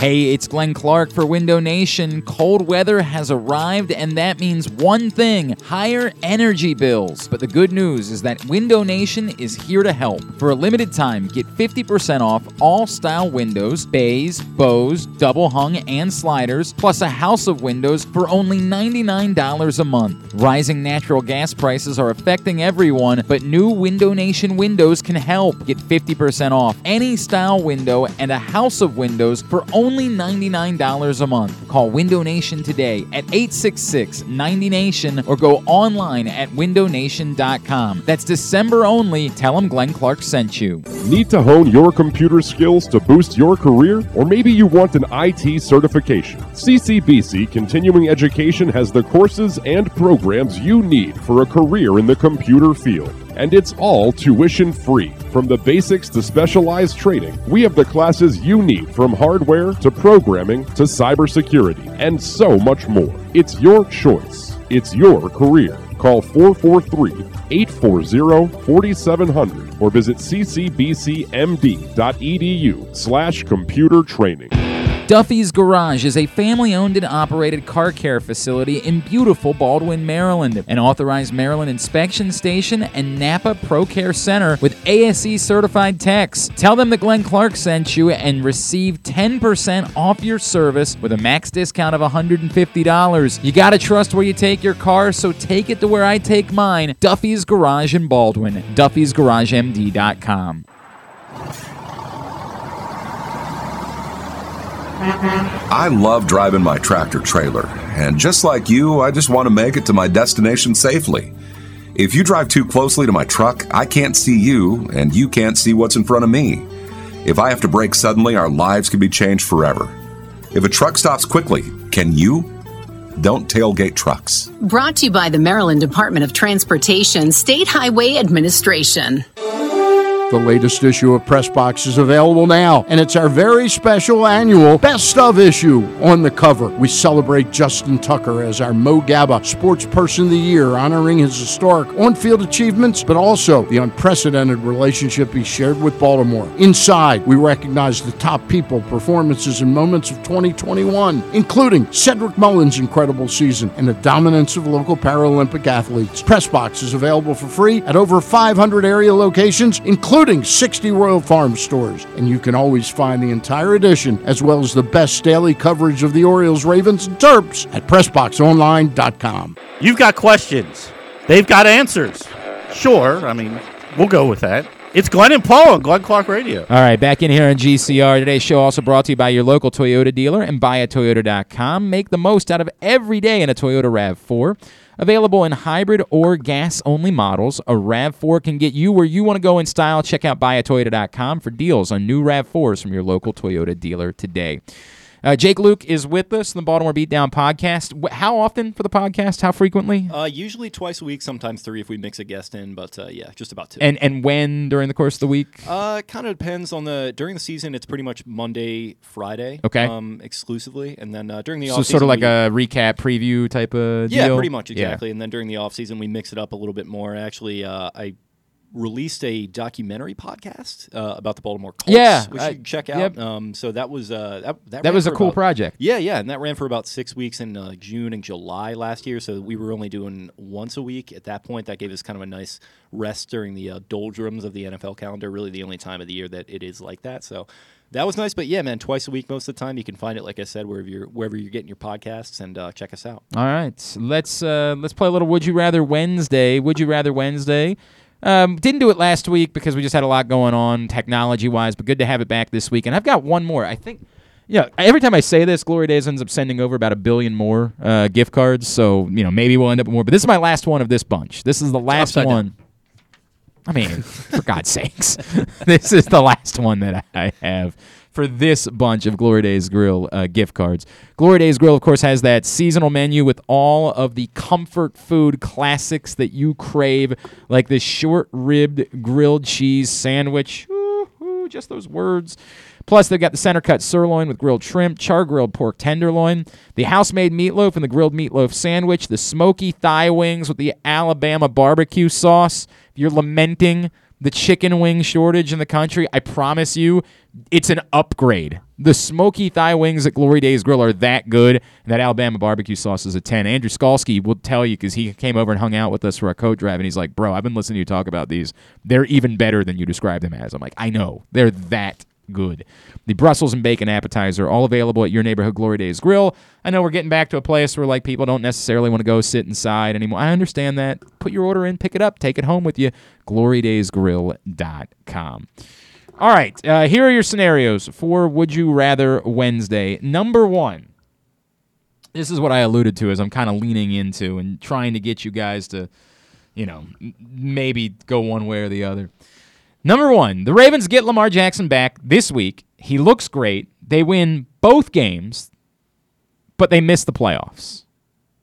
Or They somehow managed to scratch out a win over the Rams this week. Goofy scenario. Just somehow get a win. They lose to the Steelers next week, and they end up making the playoffs anyway, based on results that happen otherwise. A lot of you have already tried to do the bit where you're like, well, what's the scenario with them? I'm not giving you anything else. That's the extent of what you're getting in this setup. That's all I'm giving you. But be reasonable about it, right? Like, I'm giving you Lamar Jackson for 2 games in one scenario. That probably means you don't get to see Lamar Jackson look good in the other scenario. You can infer that based on the setup that I've given you for Would You Rather Wednesday. You are very smart people, or at least some of you are very smart people. Julio, not you. You know who you are. Number 2, would you rather? Reincarnation is real, but it's a weird bit where you actually go back and relive someone else's life. So you go back and relive the life of John Madden, or you go back and relive the life of John Glenn. That's scenario 2. And would you rather scenario number trace for today? Again, these scenarios are up at Glenn Clark Radio on Twitter and Facebook.com/Glenn Clark Radio for you to play along the home version of Would You Rather Wednesday. Would you rather number 3? I can guarantee that you will win all of your fantasy football titles this weekend. Or if you didn't make it, as I did not make it to any of mine, I can rewrite history to get you into your fantasy football championships and then guarantee victory in all of your fantasy football championship matchups this weekend. Are you guys familiar with the Duke's Mayo Bowl that's happening today? Do you guys know about this? It's down in Charlotte. If you allow me, Duke's Mayo Bowl style, to surprise you once a week for the rest of the year, and when you don't expect it, dump an entire Gatorade's bucket worth of mayonnaise on you. Once a week for the rest of the year. Or, very simple, no. No. I'll either take my chances in my fantasy football championships without your guarantee, or I'll live with not having made it. So this is any time. I want to make this very clear because it's come up. It would only be you. Like, it wouldn't impact, it wouldn't, for example, I couldn't come up to you and then ruin all the technology here. But there couldn't be going back to the butterfly effect, I could not dump it if you were, like, with Mrs. Valley. I could not dump it on both of you. So I could be in the middle of working a dinner shift at the restaurant. You could just come up and dump mayonnaise on me, and yeah, but let's be within reason. I would also provide you new clothes. Like, it wouldn't create you're not going to lose your job because of it. Okay. All right, like, it's just going to be a terrible inconvenience. It's not going to cause, again, going back to the butterfly effect. It's not going to cause real life damage. Okay. Like, you're not going to end up unemployed or penniless because of the mayonnaise situation. You're just going to hate it. All right. Those are the 3 scenarios. Let's begin. Number 1, would you rather the Ravens get Lamar Jackson back, he looks great, and they win both games, but miss the playoffs? Or they somehow manage to scratch out a win over the Rams this week, lose to the Steelers, make the playoffs anyway? Jake? I always let Paul start. I'll let Paul start. All right, so for the first one, if the Ravens were 8-9 and they were like, you're on the outside looking in, but then they found out that the Dolphins videotaped every practice of every team that they played all year, so they were out and the Ravens got in, I wouldn't care. The goal is get into the playoffs. So for me, it's they win one of the next 2, they beat the Rams, they lose to the Steelers, but they make the playoffs. All right. Jake? Yeah, whatever it takes to get them into the playoffs, I'm taking that route, and I'm going to believe in Lamar Jackson in the playoffs, and because I believe in Lamar Jackson, so that's my vote of confidence in him. So this is the only, because based on the conversation we just had, I do think that this is the correct answer, but I do think this is a unique circumstance because you could sell me on the idea that the most important thing now for the Baltimore Ravens is that we see Lamar Jackson look better against the blitz than what we saw for those 4 weeks. That's the most important thing that could happen whenever this season ends. And that moving forward, it would calm all of our nerves. There would be no panic when the Ravens give Lamar Jackson $1 billion this offseason. That whatever this blip was on the radar for these 4 weeks, it's completely erased. Because he's back, he looks great, he's brilliant. They literally beat the Rams and the Steelers. It just so happens to be that they didn't make. You could make that argument to me that it's the most important thing. And yet I still have to side with you guys. And I'd still, by the way, overwhelmingly, and this is what I go back to, I think we have a bit of a smarter audience. Overwhelmingly, that's what people are saying, is that no matter what. Now, that being said, John Proctor, I love the fact that it's John Proctor. John Proctor says, get Lamar looking like himself again and don't lose that game to the Steelers. There are, John, I do happen to know over the years, anytime a scenario related to Would You Rather Wednesday involves losing to the Steelers, he always will never take that scenario. No matter what the other, that's how much he cares. I happen to know that about John. He is that concerned about losing to the Steelers. And so is Jeff. Jeff says, Glenn, it's the Steelers thing that stands out the most to me. If you're telling me that we can end Ben Roethlisberger's career and that we can have that moment to savor it, that's going to mean more to me than what's going to happen in the playoffs. We all know they're not winning the Super Bowl. Again, that's a great point, though. What? That you're going to be able to savor that moment, sending Ben Roethlisberger. But I don't even know if they're still going to be. Baltimore. But I don't know if they're still going to be alive for the playoffs by the time that game comes. I just don't know. Like I have no idea if the Steelers. Who do the Steelers play this week? Browns. I mean, like if they lose, is that Monday night? I think so. Yeah. Because it's his final home game. Yeah. If they lose that game, they're done. They're done, right? Like, so you're not really ending Ben Roethlisberger. It's also possible, by the way. There is a scenario where if they're eliminated, they don't even play Ben Roethlisberger in the final game, right? I can't imagine they would. But let his final game be a home game. Yeah, that's a good. You know what I mean? Like, if they're eliminated, and Ben Roethlisberger is the type of human that if he probably would say, no, I don't want that. I want to play another game because, he's that guy, right?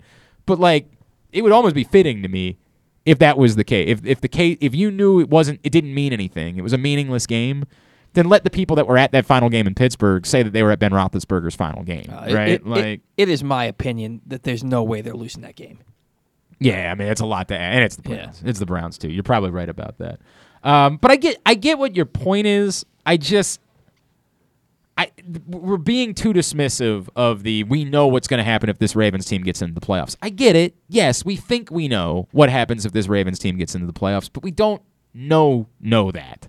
We don't. If you have Lamar back, anything can happen. Well, but again, I'm not giving you that in this scenario. I'm not telling you that you're going to have Lamar back in that scenario, which is part of what I think makes it a complicated Would You Rather Wednesday scenario.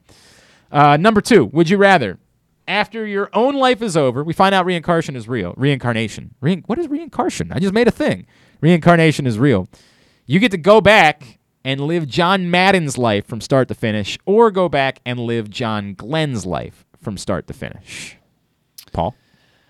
All right. So in one, by the way, this one is more split. Got a more split response to this. In one scenario, I live to be about 94 years old. I'm a world famous space explorer, an astronaut. In the other scenario, I have millions upon millions upon millions of dollars. I am wildly successful in 3 different avenues of my career. John Glenn also had a political career. He did other things too. Yeah, I have no interest in politics. I'm going John Madden. Okay.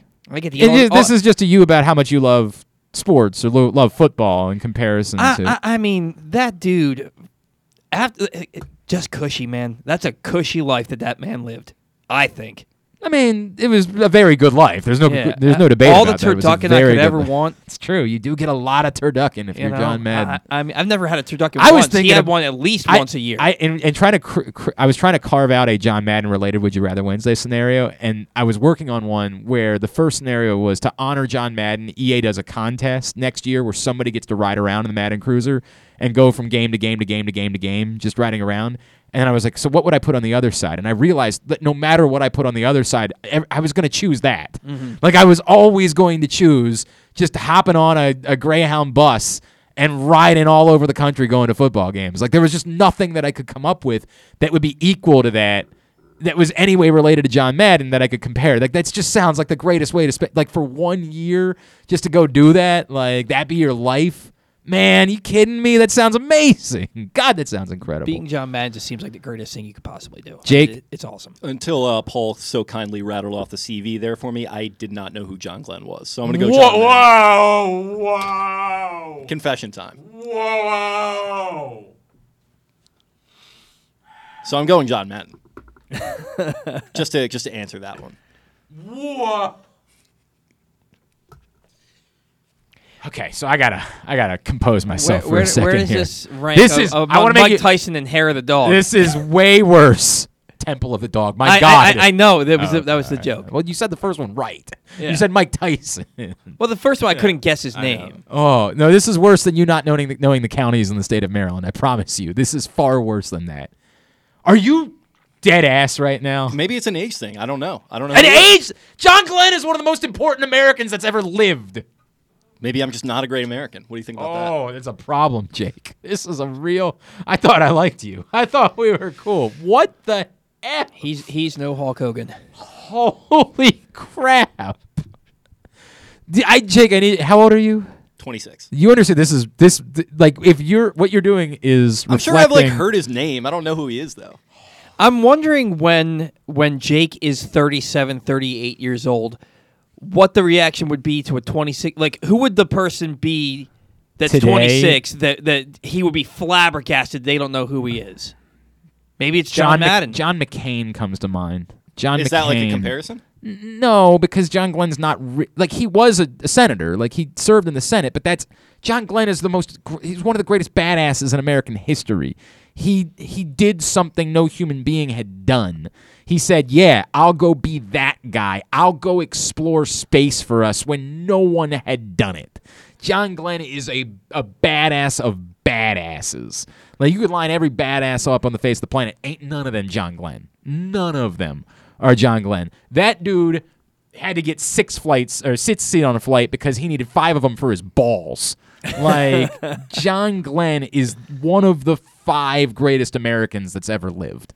Like, that level of significance. Damn, can I for change John my Glenn. answer? If that's how people talk about John Glenn. Dude, I don't know what just happened here. Like, I have no idea what just happened. Jake, this happens to me all the time. Oh, by the way, on he this was show, he was a war hero first. He was first a war hero, then he introduced us to space. Well, this is me thanking him for his service and for being a great pioneer of going to space. I appreciate all that. I just, off the top of my head, I'm going to go John Madden. Oh. So is your answer John Glenn then?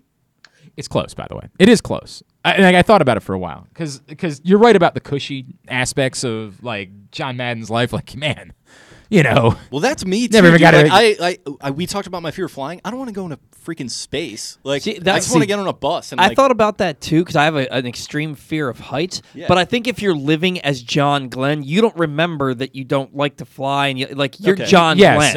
You're not Jake Luke as John Glenn. You're just John Glenn. There is John no fear Malkovich. of flying. Correct, 100%. But they actually weren't John Malkovich in that one. I don't think, wasn't he? Yeah. Okay, you're going way too deep on this. You're trying too hard to get out of the fact that you don't know who John Glenn is.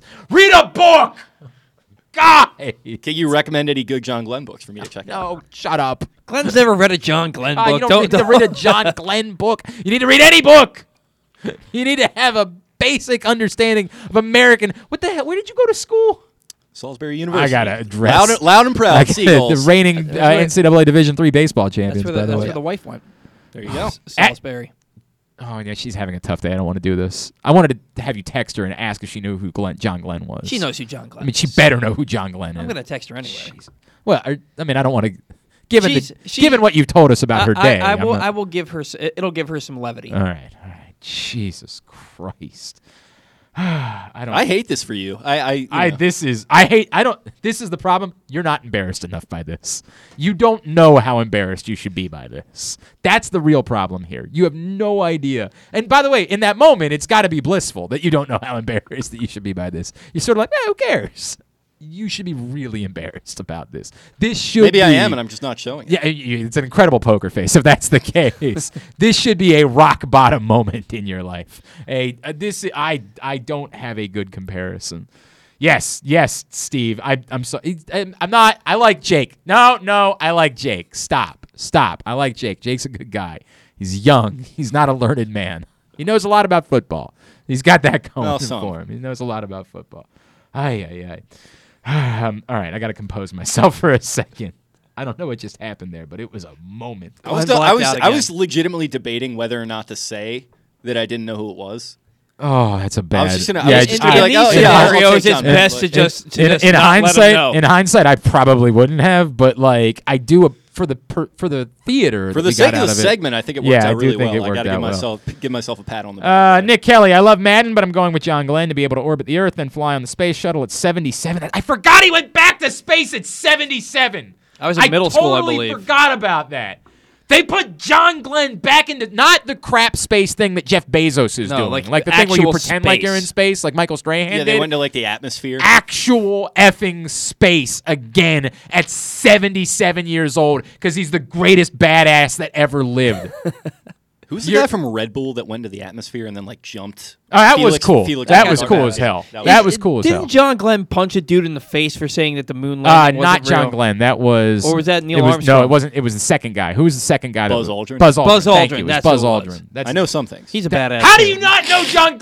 I can't believe you. What just? Ah! I feel like Howard Dean right now. It's so nice to not have this. We're gonna go to direction New for a Hampshire change. and Iowa. Ah!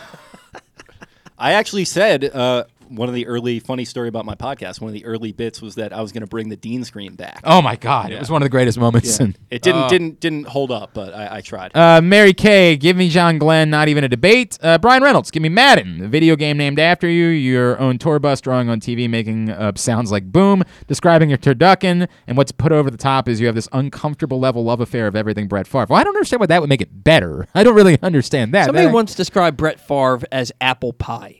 It's just he's just American. Yeah, but there's some stuff. There's some other stuff, but who amongst us isn't guilty of that? We're just not Brett Favre. Well, you're talking about one part of it. Like there's more. There's a few. There's things. more. I think Brett's a good dude ultimately, but there's some stuff. I still appreciate having watched Brett Favre play football. Yes. The rest of it is kind of dissipated for me, unfortunately. But I still appreciated watching Brett Favre play football. For what it's worth, I'm still going to enjoy watching Aaron Rodgers play football, despite the fact that he is a nut job, just a wackadoo with a fake Southern accent. A wackadoo. Where did that come from? Right, that's a weird bit. Bob, John Glenn, but tough call. This must be somebody of your ilk. Seabass, Madden 100. Who in the hell in their right mind wants to be a senator? Imagine taking John Glenn's life and saying he was a senator. By the way, speaking of senators, all-time tough break for Harry Reid to pass away. Oh my God, man! I actually met Harry. This is a true story. This is a funny. I was dating a girl who covered politics for Slate, and like I was like a party favor with her friends because I was like this dope that knew nothing. Like I truly knew nothing. I knew about sports when I knew about. So we're at a party in D.C. one night, and she's like, "Oh, hey, hang on a second. Harry Reid's here. I need to go say hello." And I'm like, "Okay." And I didn't know who Harry Reid was. And then at she the starts time. screaming at you. How do you not know? Yeah, who this Harry was Reid before. is? This was before he had become majority leader. This was before he was the clown question thing. Like this is before all that stuff. Like.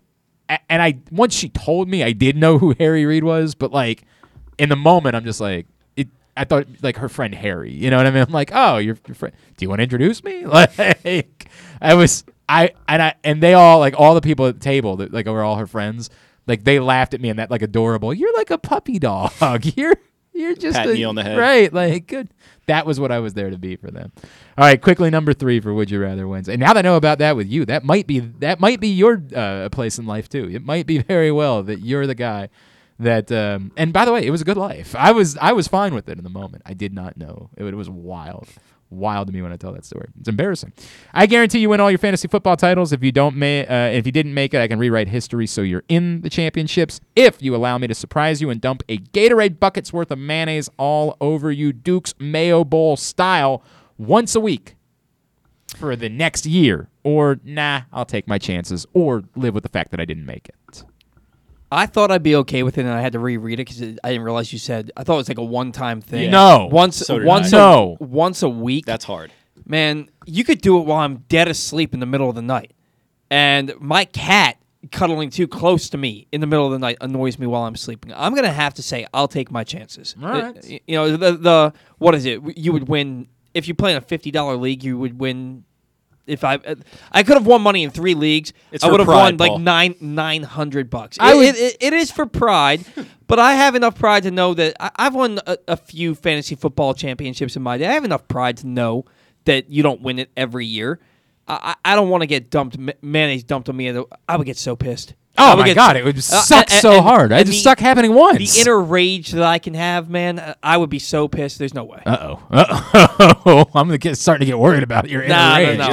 Yeah, right. It's like the Incredible Hulk. It's really hard. What's going to happen when you find out somebody doesn't know who John Glenn is? It's a very specific thing to get really mad when somebody is dumping mayo on you. Right. He's like, everything else is fine. It's when I get a bucket of mayo dumped once or on twice. me. If I'm the head coach in that football game that gets dumped on me, that's one thing. Now, if I'm watching TV and you come up behind me and dump mayonnaise. Oh God, I want to do that now. Now I really want to do that. The expletives. I don't know the expletives have been created yet that I would yell. I'm okay with that. Jake, how quickly is it coming out of the container though? Like that feels like they'll be hard to. You know, it's so funny you say that. Maybe we should watch video of former Duke's Mayo Bowl. If you have a Gatorade container filled with mayonnaise, I feel like one good shake and it's just plopping. Yeah, okay, that's fair. It's tough to visualize it, but yeah, I would probably not do it if it's once a week. I would take my chances, but I do enjoy mayonnaise on my French fries. Shout out to Vincent Vega. God, shout out to Elton you? John in those God, commercials. what is wrong with you? I heard about it from John Travolta in Pulp Fiction. I've done it, sparingly ever since. The but it's only really answer I have a problem with is because I respect Nick Kelly and I hate hearing this.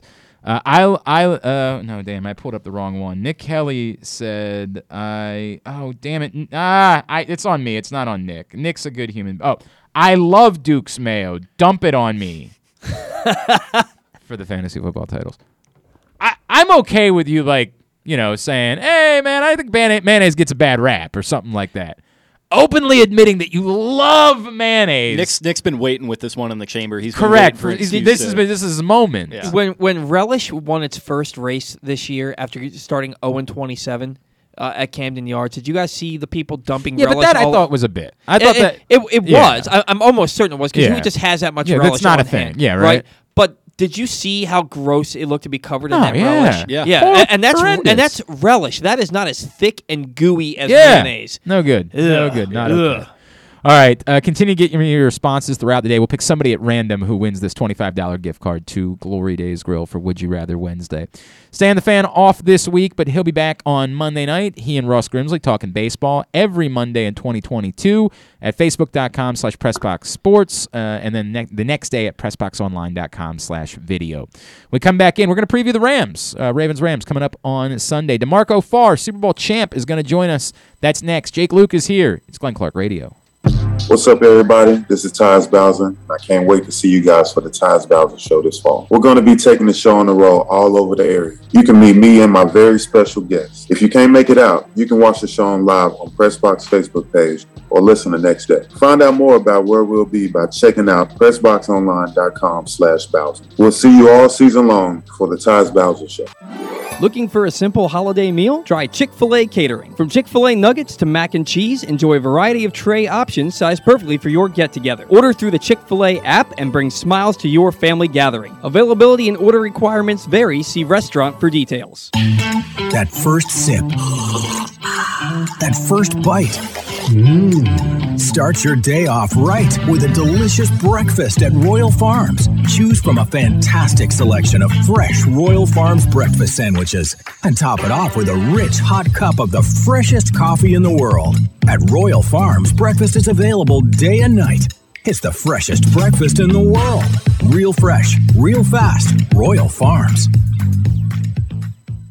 Sports fans, the wait is over. The all-new FanDuel Sportsbook is now open at Live Casino and Hotel in Hanover, Maryland. This is your chance to win big right in your own backyard. Bet on every sport with self-service kiosks and watch all of the action from the best seat in the house. Make every moment more at the all-new FanDuel Sportsbook at Live Casino and Hotel in Hanover. Please play responsibly. Gambling problem? Please call 1-800-GAMBLER or visit mdgamblinghelp.org.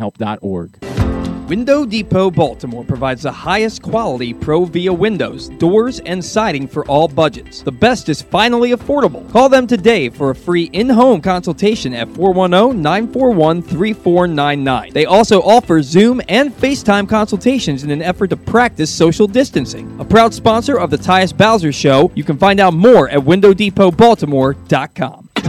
Hey, it's KZ. The Pressbox Fantasy Football Show is back, as always, on Thursdays. You can catch it at 11:30. We're brought to you this year, CCBC and Glory Days Grill. You can catch the show two ways, Facebook.com/PressboxSports or PressboxOnline.com/radio. The /radio is if you want to listen. On Facebook is if you actually want to see my ugly face. We're going to have a lot of fun this year. DFS, daily lineups, keepers, all kinds of fun stuff. Please tune in, Pressbox Fantasy Football Show, every Thursday, 11:30 a.m.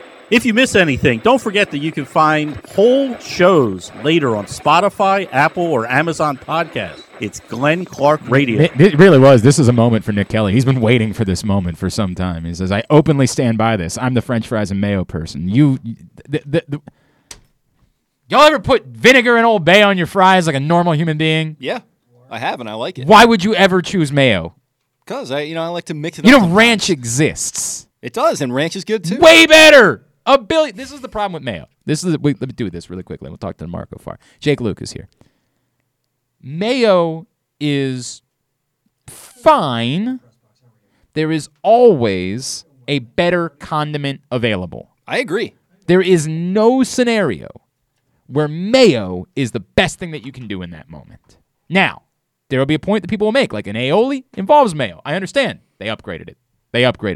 There is nothing that you can tell me where mayo is the best option for what you're consuming. I have been switching a lot to mustard for sandwiches for health purposes mainly, and mustard is better, I think. Anyway, it's better, yes. And start with that. But by the way, somebody would say something like, "What about on a BLT?" An aioli, better on a BLT than mayo. And I get it. You're saying, well, it's not all that different. I understand. It's still better. That's the point of all of this.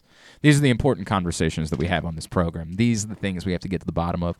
Mobil 1 full synthetic motor oil helps extend engine life. Visit your local Jiffy Lube service center. Ask for Mobil 1. Ravens-Rams coming up on Sunday. Joining us now to preview the Rams, he is a Super Bowl champion. He is part of their broadcast crew. He is our friend DeMarco Farr, and he's back with us now here on GCR. DeMarco, it's Glenn and Paul and Jake in Baltimore. It's great to chat with you, man. Happy New Year. Thank you for taking a few minutes for us. Who's Team Mayo? Because I'm on that side. Oh, no! Thank you, DeMarco. No! I'm Team Mayo. Thank What's you. wrong with Mayo? No. It's what I just said. Name. Tell me what it is that you love having mayonnaise on, and I'll tell you a better condiment for that item. It's BLTs. Perfect. I just said this. You can't have a BLT without mayo. Yes, you can. Well, you can have aioli. And I get it. It involves mayo, but it's still an upgrade. A pesto aioli is an upgrade. If we were ever out to lunch and we ordered BLTs and you put aioli, I would walk out. Oh, good. I wouldn't want to be with you. God. DeMarco, where do you come down on mayo on French fries? No, can't do it. Right, Saw it done over in Amsterdam. Couldn't believe it. Give it a try. Yeah, they do it over there. Yeah, they love it.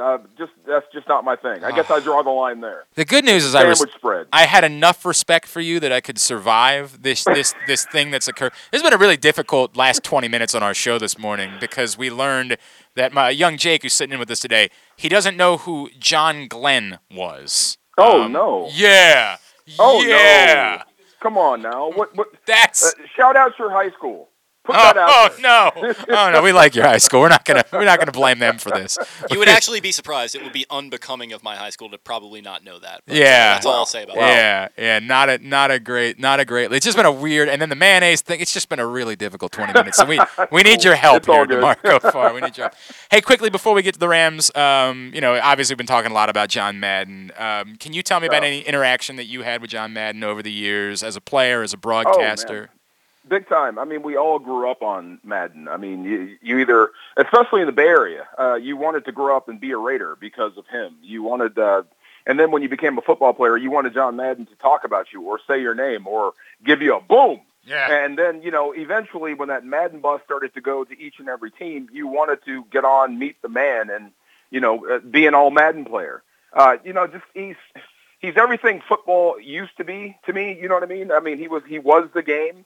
I hope we can still stay with it because, that's classic, traditional, old-school football, what it was meant to be about. So, it's a sad passing. I hope we can all just stop for a hot minute and realize how far we've come as a sport. And John Madden is just his voice. is the soundtrack of the sport, if you ask me. Oh, it's so well said, DeMarco. I mean, it's just and what a unique, and it's the reason why John Glenn came up, because it's that type of unique American life. And I'm not trying to compare John Madden to being an American badass, but I know what you mean. It's that unique, such an incredible American life. I got a funny one for you. We were bad in St. Louis, and so was New Orleans, and I don't know how we drew Madden and Summerall to the game. Okay. But they were doing our game. It was the Battle of the Cellar. I think they were warming up for the playoffs.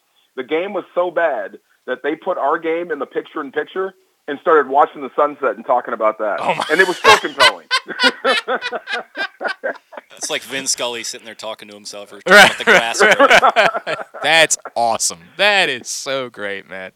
All right, DeMarco Farr, Ravens-Rams on Sunday. By the way, for those that haven't heard, John Harbaugh said that Lamar Jackson will practice today, so that is a good sign. Wow. Does not guarantee anything, but that's a good sign for the Baltimore Ravens.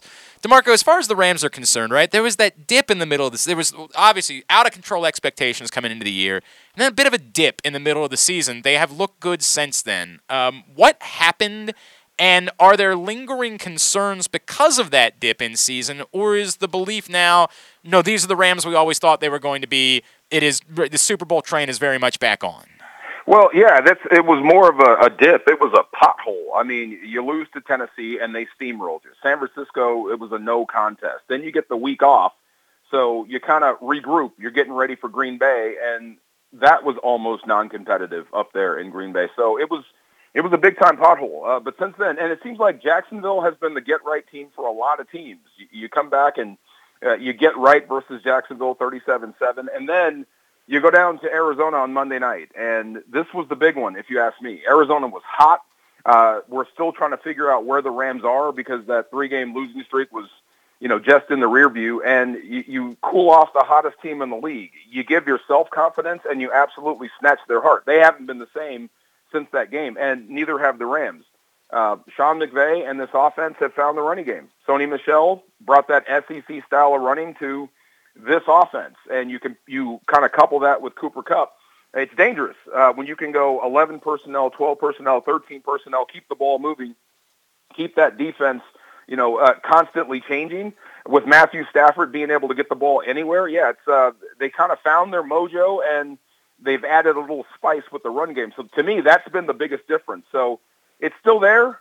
We haven't thought about it, but you've won 4 straight since you lost 3 straight. So you kind of forgot about that 3-game losing streak at this point. DeMarco, Baltimore's defense is a big issue right now, 29th in DVOA. They're filtering guys in and out off of COVID and whatnot. What is the worst this Rams offense has looked this season, and what can Baltimore do to replicate what happened on that day? Oh, probably 10 points versus San Fran. But, I mean, that's personal. I was going to ask you the same thing. Cincinnati and Baltimore, that's a personal deal. But when you turn on that tape, when I did, I saw Cincinnati playing a whole lot faster than Baltimore. I don't know if that's just what's going on in Baltimore with the whole COVID situation, but it seemed like that offense was more fired up than your defense, which scared me because they're going to wake up versus the Rams. But, if the whole thing hinges here on Matthew Stafford. If you get good Matthew Stafford, there's not that many teams out there that can beat you. I mean, you're talking about elite-level quarterback play.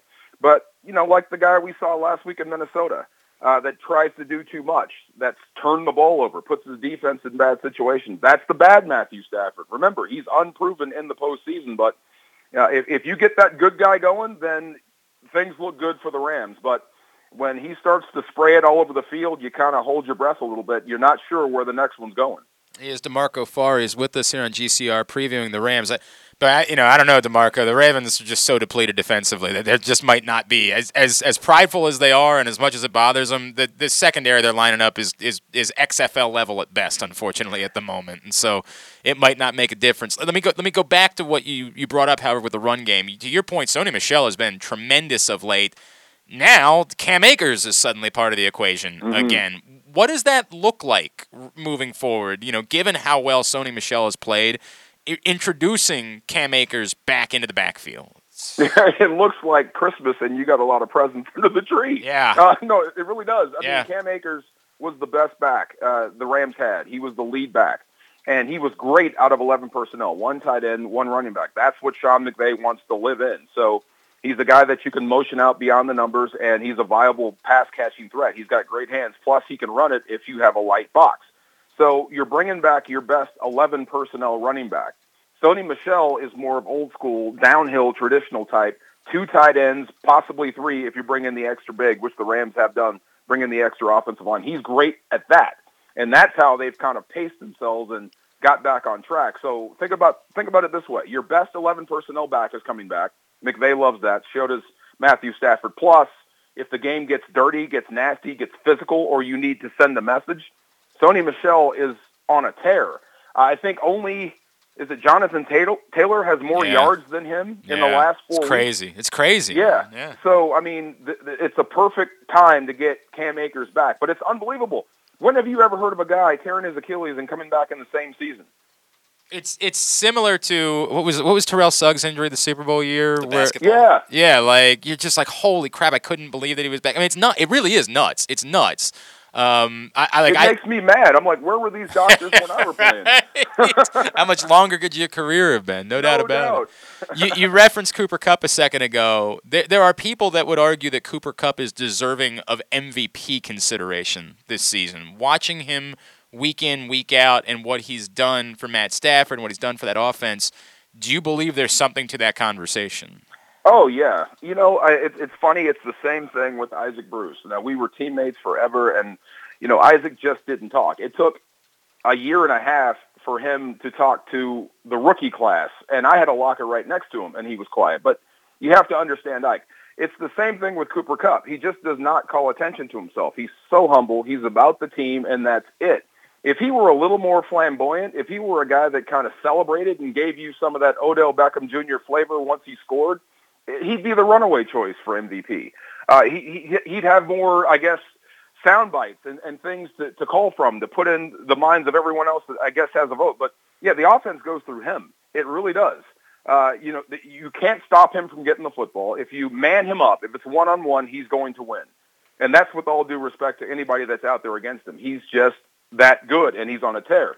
If you try to zone him off and double him, they'll rub to get him open. So it's a concerted effort. Number one, he's earned the right to be the number one receiver, and he's really, really good. And number two, Sean McVay and Matthew Stafford are trying to get him the football at the same time. So, yeah, I mean, when a head coach says to the world that the offense runs through him, that's saying a lot, because here you are, number one in the West, possibly having a chance to, you know, pull on that number 2 seed and be a threat, real threat for the NFC to come out of this thing and get to the Super Bowl. So, yeah, I think it's warranted. I think it's fair.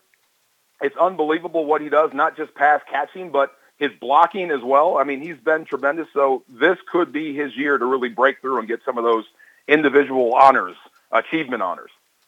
So we just got word here that Lamar Jackson is going to be practicing in a limited capacity today. From an impartial sort of national standpoint, with his Q rating being a little low right now after some tough performances and then being out sick and out injured and all that stuff, how much does he scare you going up against this Rams defense, if it is in fact going to be him? And what are you expecting to see from them or Huntley or whoever it might be? Extremely scary. Yeah, I mean, you're facing a guy like that has the aura of Mike Tyson. I can care less what he looks like. He still scares you on the way out of the room. So until he proves that he's not that guy, he's still the guy I saw here a few years ago when he blew by me, when I was on the sideline. Yeah. There were 2 guys that ran by me at top speed where I could feel the wind. One was Alvin Kamara, and 2 was Lamar Jackson. And Lamar actually was running faster. It's just, that ain't fair to have that sort of speed at quarterback. So, but this was my thought. I was always a fan of his coming out of college. I thought he was the best quarterback in the draft, but, you know, because of his style, he will probably go last. But I said this, I wondered, what will happen to Lamar Jackson if he can't run as much? He can still throw. He's been pretty good. He can get the ball around. He can still play traditional quarterback when need be. But if I'm facing Lamar Jackson that's coming off a lower leg injury, yeah, I'll take that every single time. When that guy is healthy, you don't have a shot. You really don't. He can throw, he can run, and he's smart. So facing a winged Lamar Jackson makes me feel a little bit better, just a little bit. That guy can still give you problems, even at half speed. Let's finish can you finish this sentence for me, DeMarco Farr? The LA Rams will be in the Super Bowl in their own building at the end of the season if blank. They beat San Francisco at the end of the year. Okay. Without Okay. pause. Without pause, because that's a personal thing. San Francisco's 1-4 in the West. 1-4 in the NFC West. The only team they know they can beat is the Rams. That's it. It's a personal thing. It's a confidence thing. It's like facing your big brother. At some point, you're going to have to face that Goliath and win. Once you get that off your back, there's nothing out there that can stop you. Really. And look, if you have a two-back system, if Cam Akers comes back and plays like we think he can play, that kind of balances out that Green Bay equation. Go in there if you have to. Have you watched American Underdog yet? Not yet. Well, look, I got outvoted. I have a 6-year-old. So Okay. we had a choice between that movie and Sing 2. I lost. Oh, man. Oh, that's rough. Yeah. That is real rough. It was good, though. Okay, I'm happy to hear that. I wanted to add, like, do you happen to know if there's a DeMarco Farr cameo in the film yet? Yeah, I don't have a speaking role. My Okay. number is visible. Okay. Because we're at practice. There's a lot of football stuff. But here's the thing. I'm 6'5", and I have dreadlocks. Dreadlocks I can do without, but the 6'5" I love. They picked the exact perfect person. Beggars can't be choosers, I guess. Thank you. No I doubt. appreciate that. It's so funny you say that you have a 6-year-old. I would like to hope, like, did you explain to your 6-year-old, hey, like, Daddy's kind of in this movie? Like, Well, you don't have a 6-year-old. There is no I explaining. do, actually. Oh, I do have a well, you don't have, 6-year-old. there's no explaining. You're right about that. It's 100%. By the way, the difficulty of me explaining to him that he's probably not ready to see the Spider-Man film has been really tough. It's been a really tough week because every moment of every day, because he heard me, my wife and I talking about going to see Spider-Man, he was like, I want to see Spider-Man. I don't know how to explain to him, like, I just don't think you're quite ready for this. Oh, wow. I don't you know, think... I offered my daughter, like, she loves Spider-Man. She wanted to, but then she didn't. And when she said I didn't want to go, I'm like, okay, honey, bye. Oh, yeah. You're like, I'm going anyway. Whatever you're doing. Yeah, right. I'm going for sure. DeMarco Farr, man, it's great to catch up with you. I always enjoy these conversations. Can we plug anything for you besides, your Twitter and Instagram, anything like that? No, just, Mayo. Oh, God. Come on now. No. There's more of us out there than you think. Oh, God. DeMarco Farr 1 on Twitter. Other than that, I really love this, man. DeMarco, thank you, my friend. Really appreciate you taking a couple of minutes for us. Have a great New Year. Enjoy the game on Sunday, all right? You too. Happy New Year, guys. Talk to you soon. Thanks. DeMarco Farr, Super Bowl champion, part of the Rams broadcast crew. And, yeah, of course, the last time the Ravens and Rams played, it was an ass-kicking. For the record, I'm a Mayo guy myself. This is this for you. 3-1. This is. Let me make this very clear. As I said a million times, I don't hate Mayo the way that people hate Mayo. I would never celebrate Mayo. I think it's absurd to celebrate Mayo. Oh, I'm not going to dump a whole container of Duke's I Mayo don't even mean that. myself. I mean to declare yourself a Mayo guy. There are I am. always better condiments. There is always a better option. Every scenario, there's something that will upgrade what it is that you're consuming more than Mayo does. Every single scenario. See, when I was a kid, I did not like mayonnaise, and then one day, exact opposite for me. I was the guy that put mayonnaise on everything when I was a younger man. I'm with Paul. I was the same way. I got a McChicken sandwich, and I asked my mom, no mayo, and she forgot, and there was mayo on it. I said, I guess I'll eat it anyway. I ate it, and it was a revelation. I've been mayo ever since. It disturbs me so much. I don't know if there's any competitive, outlets here, but Wawa, you do the we little bit of mayo. We do love Royal Farms. Yeah, we do love Royal Farms. So yes. Royal Farms, yes, you do of course. the little bit of mayo Yes. option. I like that. Just a touch of it, and that really turns. What you just disturbs me so much, though, Paul. The point in my life, which I realized how wrong I was, because I was a man that probably would have had a McChicken sandwich at McDonald's. And then I realized the first time I ever, because when you go to, as a child, when you go to Chick-fil-A, you always get nuggets. Because when you're a child, you get nuggets wherever you are. It's just what you eat. You eat chicken nuggets. The first time I got a Chick-fil-A sandwich with nothing on it, just the sandwich, I realized this is the answer. It's not just that it doesn't need mayo, it needs nothing. And then you have to second guess if I'm eating something that requires mayonnaise, I should improve what I'm eating.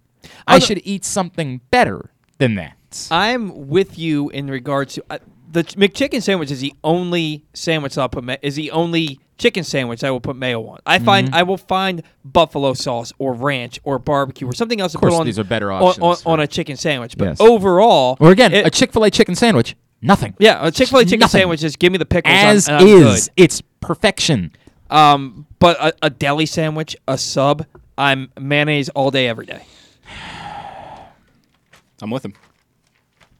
Yeah, there's so many better options. Mustard is do a you better put option mayonnaise for- on a burger? No. Yeah, My see, wife- I won't do that. My wife does that. I do mustard on burgers. Mustard is I a do better ketchup and option for your mustard. deli sandwich too. It's a better I like option for your mustard. deli I'm not sandwich. knocking mustard. I'm just mayonnaise first. Name and the foremost. deli sandwich that's better with mayonnaise than it is with mustard. Name it. Cold cut. No, cold cut's still better with mustard. Or the real answer to a cold cut, of course, oil and vinegar. That's the real answer. Yeah, but you can do both. You can do a little bit of mayo and oil and vinegar. Nobody does See, it right. I- Nobody gets that number. I've been known to do a little bit of both mayonnaise and mustard on a sandwich. I put mayonnaise on the top slice and mustard on the bottom. That's pretty disruptive. I'm going to have to give that a shot. I haven't done it in a long time, but I used to do it on every sandwich. Aaron Donald levels of disruptive. I like that. That's We're talking Zuckerberg about. in 2004. I like Oh, that. man, not bad. Not bad. All right. I was just talking about Chick-fil-A, of course. If you're looking for a simple holiday meal, then try Chick-fil-A catering. From Chick-fil-A nuggets to mac and cheese, enjoy a variety of tray options sized perfectly for your get-together. Order through the Chick-fil-A app and bring smiles to your family gathering. Availability and order requirements vary. See restaurant for details. Yes, Lamar Jackson, according to John Harbaugh, will practice. What was the exact quote that John Harbaugh gave? What did he? Something to the effect of like limited in practice. I want to make sure that we have this right. John Harbaugh. This is from Jeff Zrebeck.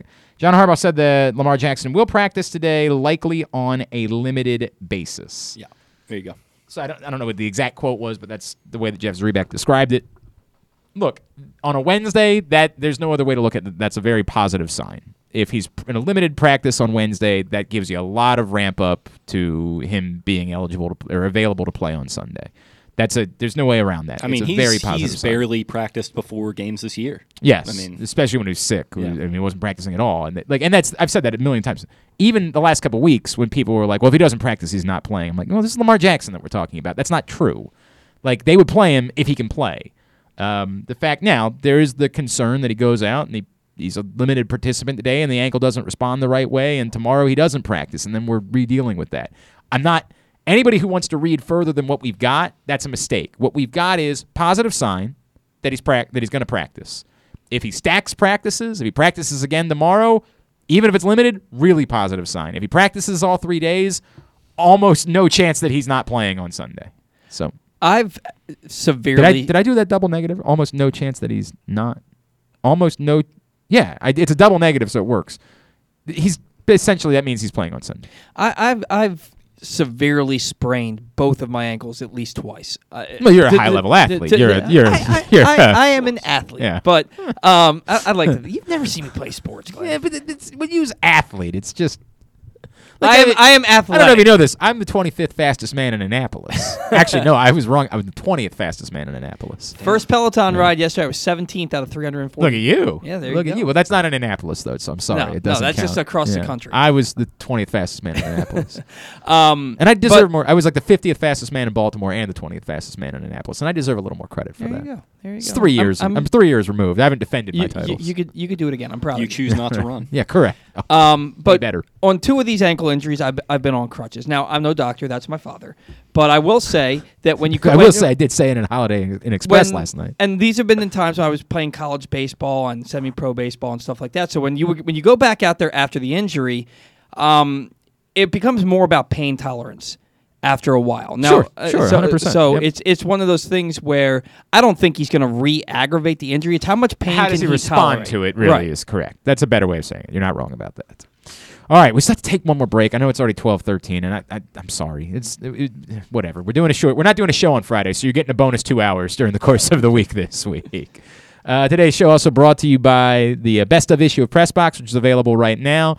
Our Mo Gabba Sports Person of the Year recognized on the cover. He is Justin Tucker inside the top people performances. I talk for a living. People, performances, and moments of 2021. Go pick it up for free at your neighborhood Royal Farms, any of the hundreds of locations around town where you find Pressbox, or read it all, pressboxonline.com/bestof. We'll come back in, tidbit, two-bit to wrap it up. It's Glenn Clark Radio. The latest issue of Press Box is available now, and it's our very special annual Best of issue. On the cover, we celebrate Justin Tucker as our Mo Gabba Sports Person of the Year, honoring his historic on-field achievements, but also the unprecedented relationship he shared with Baltimore. Inside, we recognize the top people, performances, and moments of 2021, including Cedric Mullins' incredible season and the dominance of local Paralympic athletes. Press Box is available for free at over 500 area locations, including 60 Royal Farm stores. And you can always find the entire edition, as well as the best daily coverage of the Orioles, Ravens, and Terps at PressBoxOnline.com. Glory Days Grill's winter seasonal menu is back with comfort classics like their house-made meatloaf and short-rib grilled cheese. It also features the center-cut sirloin with grilled shrimp, the char-grilled pork tenderloin, grilled meatloaf sandwich, smoky thigh wings with Alabama barbecue sauce, and a Brussels and bacon appetizer. All of these items pair well with Devil's Backbone 8-Point IPA or their anniversary IPA brewed by Devil's Backbone. And try their seasonal cocktails, Blood Orange Bourbon Cider, Apple Ginger Mule, and Captain's Hot Cider. Find out more and get your order in today at glorydaysgrill.com. Great food, good sports. Window Depot Baltimore provides the highest quality Pro-Via windows, doors, and siding for all budgets. The best is finally affordable. Call them today for a free in-home consultation at 410-941-3499. They also offer Zoom and FaceTime consultations in an effort to practice social distancing. A proud sponsor of the Tyus Bowser Show, you can find out more at WindowDepotBaltimore.com. I've driven my tractor trailer millions of miles, and I've seen it all. The next time you change lanes when driving, remember, because of the sheer weight and size of my truck, I'm not able to stop quickly if you cut me off and brake suddenly. One wrong decision could change our lives forever. Trucks need room to stop. Don't cut it close. Brought to you by the Maryland Department of Transportation State Highway Administration. Looking for a simple holiday meal? Try Chick-fil-A Catering. From Chick-fil-A nuggets to mac and cheese, enjoy a variety of tray options sized perfectly for your get-together. Order through the Chick-fil-A app and bring smiles to your family gathering. Availability and order requirements vary. See restaurant for details. The Toyota Tacoma comes in a wide range of models and trim lines. You can choose the perfect Toyota to reflect your unique personality and driving habits. Check out buyatoyota.com for deals on new Tacomas from your local Toyota dealer today. We can't imagine why you'd want to, but you can watch GCR live. It's at facebook.com/PressBoxSports and try to guess whether these guys are wearing any pants. Project Game Day returns this Sunday. It'll be myself and Ken Zales with you. I'm with you at halftime. He joins me post-game. Facebook.com/PressBoxSports, as well as YouTube.com/PressBoxOnline, which is where you can find us now on YouTube. I've been doing it all season. Love doing it, even as there's been some struggles recently. Project Game Day brought to you by Glory Days Grill, as well as Window Nation and Underdog Fantasy Football. Quickly, from Dave. Dave says, no, I don't want to ask. I don't want to do it. Glenn, you should do a quiz and ask Jake about other important American figures and see if he knows who they are. I'm up for it. I don't have anything prepared though. I mean, I don't Next really time, know. next time. Yeah, right. Seriously, I mean, how many of the presidents do you think you could name? Probably a decent amount. I think you gotta. I'm not asking you to name them in Washington, order. Jefferson, Those Adams, are okay. Lincoln, All right. Two Wilson, Roosevelts. Okay. Both Roosevelts, yes. All right, Obama, obviously. Joe Biden, Trump, Clinton, both Bushes.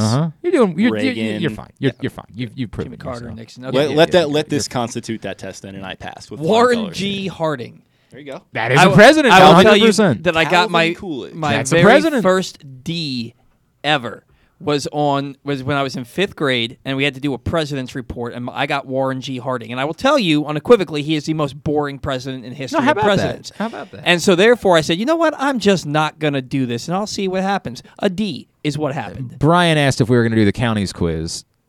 No, because I found out during the break that he would fail miserably on that one as well. So I just don't So have let's just say we did it, and I did not pass that one. No, not during a break. He's like, I can name some counties in Maryland. He named 5. I like how we both named 5. Wicomico or Wicomico That is so twice. random. I went to We college both there. We both Oh, named yeah, them Salisbury, right. first. Hey, did you get an answer from your wife? She said she thinks it sounds familiar. I'm Oh, not gonna. no. I'm not. Oh, wow. How guys! about that? She is having. She is having That's why I didn't want to predict. the month of all months. Do this exercise. She is having the She's a month respiratory of months. therapist, as you would imagine. Not a great time at the moment. And she's Not getting a COVID test at 3:30 because she does not feel well. So great. Oh, is that your way of saying you might not be here tomorrow? Oh man, I didn't even think God. about that. That's a problem. I'm gonna have to go real get problem. Yeah. Cool. Cool. She has what she considers symptoms. I do not have a 1. I hope not. I better not. Both of us are in a very small room with you right now. Oh, it took a rough turn here. Oh man. Somehow you made it worse than Jake not knowing John Glenn. I'm glad I wriggled out of that. God. Oh no, you're not out of it. You're just excited for now. Tidbit brought to you by Underdog Fantasy Football. If you're not playing Underdog, you're insane. Use the code PressBox. Sign up. We will match up to $100 on your first deposit with free money for you to play with. It's the daily, it's the weekly fantasy games, but it's also player props, parlays, the things that make you feel like you're betting, which while, yes, you can do in Maryland now, you still can't do on your phone, but you can do it with Underdog Fantasy Football, UnderdogFantasy.com. All right, on Sunday, Mark Andrews tallied 8 catches for 125 yards and a touchdown. It was his 3rd straight game with at least 115 yards and a score. Overall, Andrews has 93 receptions for 1,187 yards and 9 touchdowns. By far the best season by a tight end in franchise history, and arguably the greatest receiving season by any pass catcher the club has ever had. 3 times this season, Andrews has had at least 10 receptions in a game, topping out at 11 twice, placing him near the top of the franchise in that category, but not quite at the top. Aside from Andrews, who were the 5 other players to catch 11 or more passes in a game in franchise history? Derek Mason. Derek Mason, he caught 11 for 85 yards and no scores on October 7th, 2007 at San Francisco. Wow, I don't really remember all those details. That's really weird. Steve Smith. Steve Smith, number 1, 13 receptions, 186 yards, and 2 touchdowns on September 27th versus Cincinnati. I was at that game. Yeah, I thought that's what it was. You gonna let me just take all of them, or you gonna jump? I was in gonna say Steve Smith, and then you jumped in and said that. Seems really silly that you didn't say it. Well, maybe Todd Heap. No, that's a little surprising. Mm-hmm. Torrey Smith. No. He was more a chunk guy and a pass interference guy. But he definitely had some games, I feel like, where he chunked a little bit. Michael Jackson? No. Derek Alexander? No. That's a little surprising, too, just because of the sheer volume for how much they threw the ball. Dennis Pitta? Dennis Pitta, 4th, 11 catches, 91 yards. Against who? I don't remember. Against at Cincinnati, January 1st, 2017. I do remember that game. January 1st, 2017? Mm-hmm. That was Steve Smith's last game. I do remember it was that. A meeting. They had been eliminated by the Steelers. That was the year that Pitta had like 85 catches but less than 800 yards. I think that was his last year. Yeah, he got hurt the following training camp, his 3rd hip dislocation. No. So you have 2 left. Do you want a small hint? I don't think I do. Okay. I don't think I do. There have only been Hollywood. No. You're thinking too much about receivers. Yeah, I mean, I hear you, but we've already named a few of the tight ends at this point. So, Ray Rice. No. Not Ray Rice. He had 10 a couple times. That's a bit surprising. Tight ends. What other running back or tight end would have had? All right, is it another tight end? No. It's 2 running backs. Mm-hmm. I'd be very surprised. Yeah. I would have been more surprised Buck if you Allen. Buck Allen. I think I remember this game. Buck Allen. I think I weirdly on December 6th, 2015 at Miami, he had 12 catches for 107 yards and a touchdown. I weirdly remember this game because I did a bit about the highest single game fantasy points like in Ravens history, and I was like, what? Like Buck Allen? And it's the only reason I remember that. And then the other one was Willis McGahee. No. Justin Forsett. No. I don't remember a day that Jamal caught 11 passes. God, it's another running back. Priest Holmes? Priest. Oh, that makes a lot of sense. That makes a lot of 13 catches for 98 yards on October 11th, 1998 versus Tennessee. I looked up Priest Holmes' numbers. His 3-year run was freaking amazing. No question. No question. Over 1,400 yards and over 62 catches all 3 years. Monster. He was a monster, man. All right, very good. Tidbit was also brought to you today by Window Nation. Final couple of days for you to take advantage of the offer. 50% off all style windows and a house of windows for just $99 a month. 866-90Nation or windownation.com. Tubular brought to you by Live Casino Hotel. Sports fans, the wait is over. The all-new FanDuel Sportsbook now open at Live Casino and Hotel in Hanover, Maryland. Bet on every sport with self-service kiosks and watch all of the action from the best seat in the house. Here's what's coming up totally tubular-wise. The Pinstripe Bowl this afternoon. As of the last I heard, they're still playing it. Unlike the Holiday Bowl, which they can't. They revamped an entire a baseball stadium for football and canceled the game 2 hours beforehand. I mean, an S show. Just an utter. I mean, I get it, but it's an S show. Maryland, Virginia Tech, 2:15 on ESPN. Also, the Cheez-It Bowl, Clemson and Iowa State at 5:45. The Alamo Bowl, Oregon and Oklahoma. On paper, that's a pretty good one at 9:15 on ESPN. They are going to air. So they are going to re-air All Madden tonight. I was told it was on FS1. Are they also airing it on Fox tonight? I think it's both. If it's both, I think so. Okay, if it's both for Fox and FS1. Because I think it was originally made for Fox. It definitely aired on Fox on Saturday.